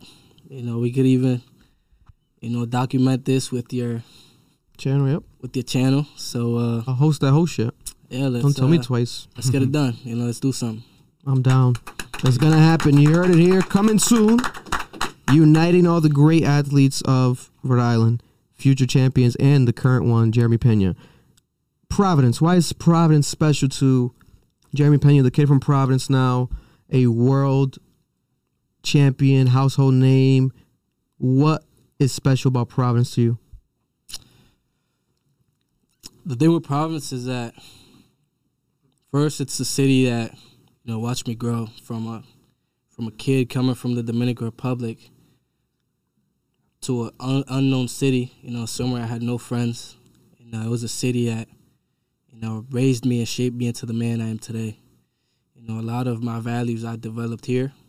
My friendships are here, and I always say we have a small city but big dreams. We have a small city with big dreams. So shout out to Providence. I feel like everyone knows each other here, so it's cool. It's cool. You have a lot of familiar people, and it's a mighty little city. Yeah. No, 100%. I always say that you're a prime definition of it. I always have the famous quote. I don't know who said it or invented it, but I'm taking ownership of it. But when it comes to, everyone wants to leave and want to become, the small fish in a big pond. You want to go to New York, LA, but when you're there, everyone else is trying to be like you, trying to get it. You see a lot of people like you. But out here, you have the opportunity to become the big fish in a small pond, where when you do something, you stand out more than everyone else because no one else is really doing it, and you could take it to bigger levels. So, you're the representation of that, a big fish in a small pond, and not just a pond, the entire fucking ocean. You fucking are annihilating everything. What's a piece of advice to a Providence kid right now that's watching this, who wants to play baseball and go to the MLB and is looking up to Jeremy Pena, who's accomplished so much stuff in his first year? What is a piece of advice that you can give them? So an advice that I would give anybody, not just even baseball players, like in life, and this would help you with anything. I would say forget about instant results. Like, that stuff is an illusion. That does not work. Like, there's no such thing as instant results, and it's cliche to say, like, fall in love with the process, but in the process where the beauty is. In the process where the beauty is. Like, we just won the World Series, and what I could remember is the times when we were working to get to the World Series. Like, the World Series, winning the World Series was cool, but what I remember was all the work that we put in to get to the World Series. So what I'll tell somebody is, man, just, put the work in, worried about today. Today's the only day in the whole year where we could do something. You can't do anything tomorrow. You can't do anything yesterday. It already passed. Today's the only day you could do something. And, yeah, man, write your own book. Don't worry about someone else. Like, this guy is going to get to the big leagues at 20. This guy 25. This guy 30. This guy's not going to get there. But we all have our own story, so write your own book. Don't worry about what someone else is doing. Do you. So. Yeah. I love that. And, we've heard that, you have a history of being a rapper. But aside from that, break that down. But also, do you have a favorite rapper of all time? What's your favorite rapper of all time? My favorite rapper of all time? In English, I'd say J. Cole. J. Cole is my favorite rapper. And then Spanish. I guessed it. Spanish, I will go with... I got to go with Daddy Yankee. Daddy Yankee. Actually, now I think about it, did USC, the love that, I think even followed you, that Calle 13 Residente showed you?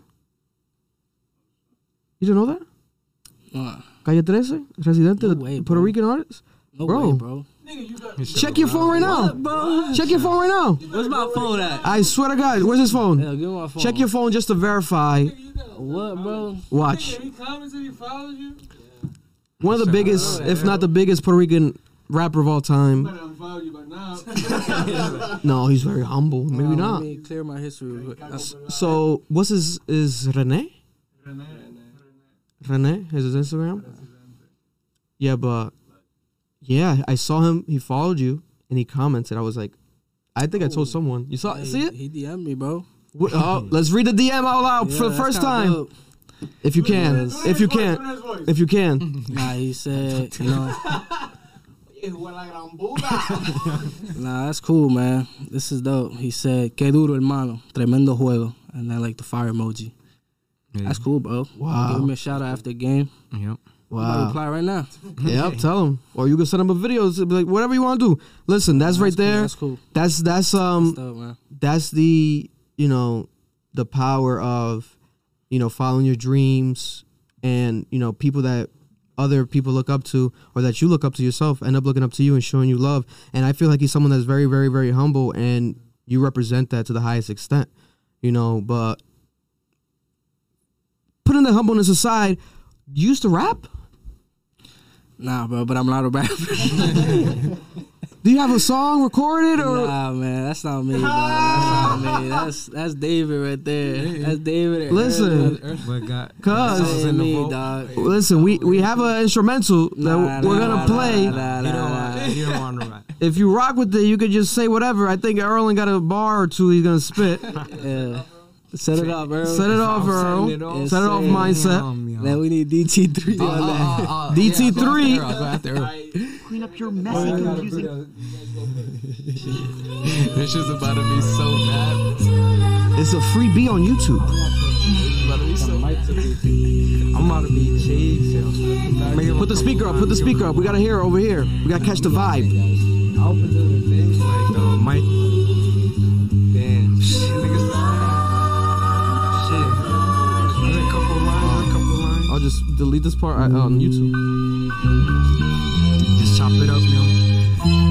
We really about to spit. I don't know what's gonna come up. What the fuck is about to happen in here? Damn, I missed the drop. But I'll get it.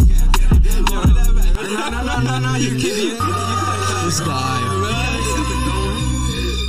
We could have kept it going.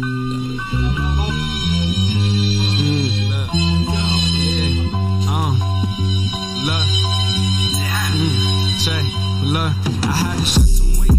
I was used to being with too much snakes, giving niggas food and I myself didn't have a plate. Had a big scare when Shorty said she was kinda late. Giving it up, she know what's up. In a couple days, times was hard, praising Allah. I feel like Kevin Gates, kick you in the face for disrespect unnecessary. I ain't sure, still getting balls like my nigga take surprises when my life has gone. A strong believer faith, flower to face, show Off the top. Off the top. David going? Isaiah going? Isaiah going? We got a rapper in here. Now, Jeremy going? Throw some topics. Put it up. Keep it going. The beat's going. We're going to throw some topics. Yeah, we gonna freestyle. Okay. Let me see. What can we talk about? Okay. Houston Astros. Let's rap about the Houston Astros. Go. Talk about him. Houston Astros. Yeah. I'm rapping trying to get this cash flow. Mad though. That's all I got. I'ma pass it off to my boy Sam on the track. Yeah, buddy. I'ma sweep it like a mop. That's my one bar, and it's done. And on that note, that's the Jeremy Pena interview movie. Man. Officially, Netflix series. You gotta cut up this whole session, whatever. Oh, hold up. Man, went the whole thing without moving the cameras, and that happens. Yo, fix that. We good. That was fire, Earl. Hold up. You do your thing real quick. Yo! Man. Yo, Erlen's might get signed after this. Yo, be careful, bro. What the fuck is about to happen? We working, bro. We working, yo. Soon to come. Mindset's gonna have a crazy run coming Let's hear out.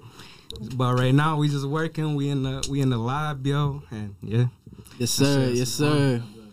Salute, man. Hey. Eric, you want to say something? Eric, you gonna say something?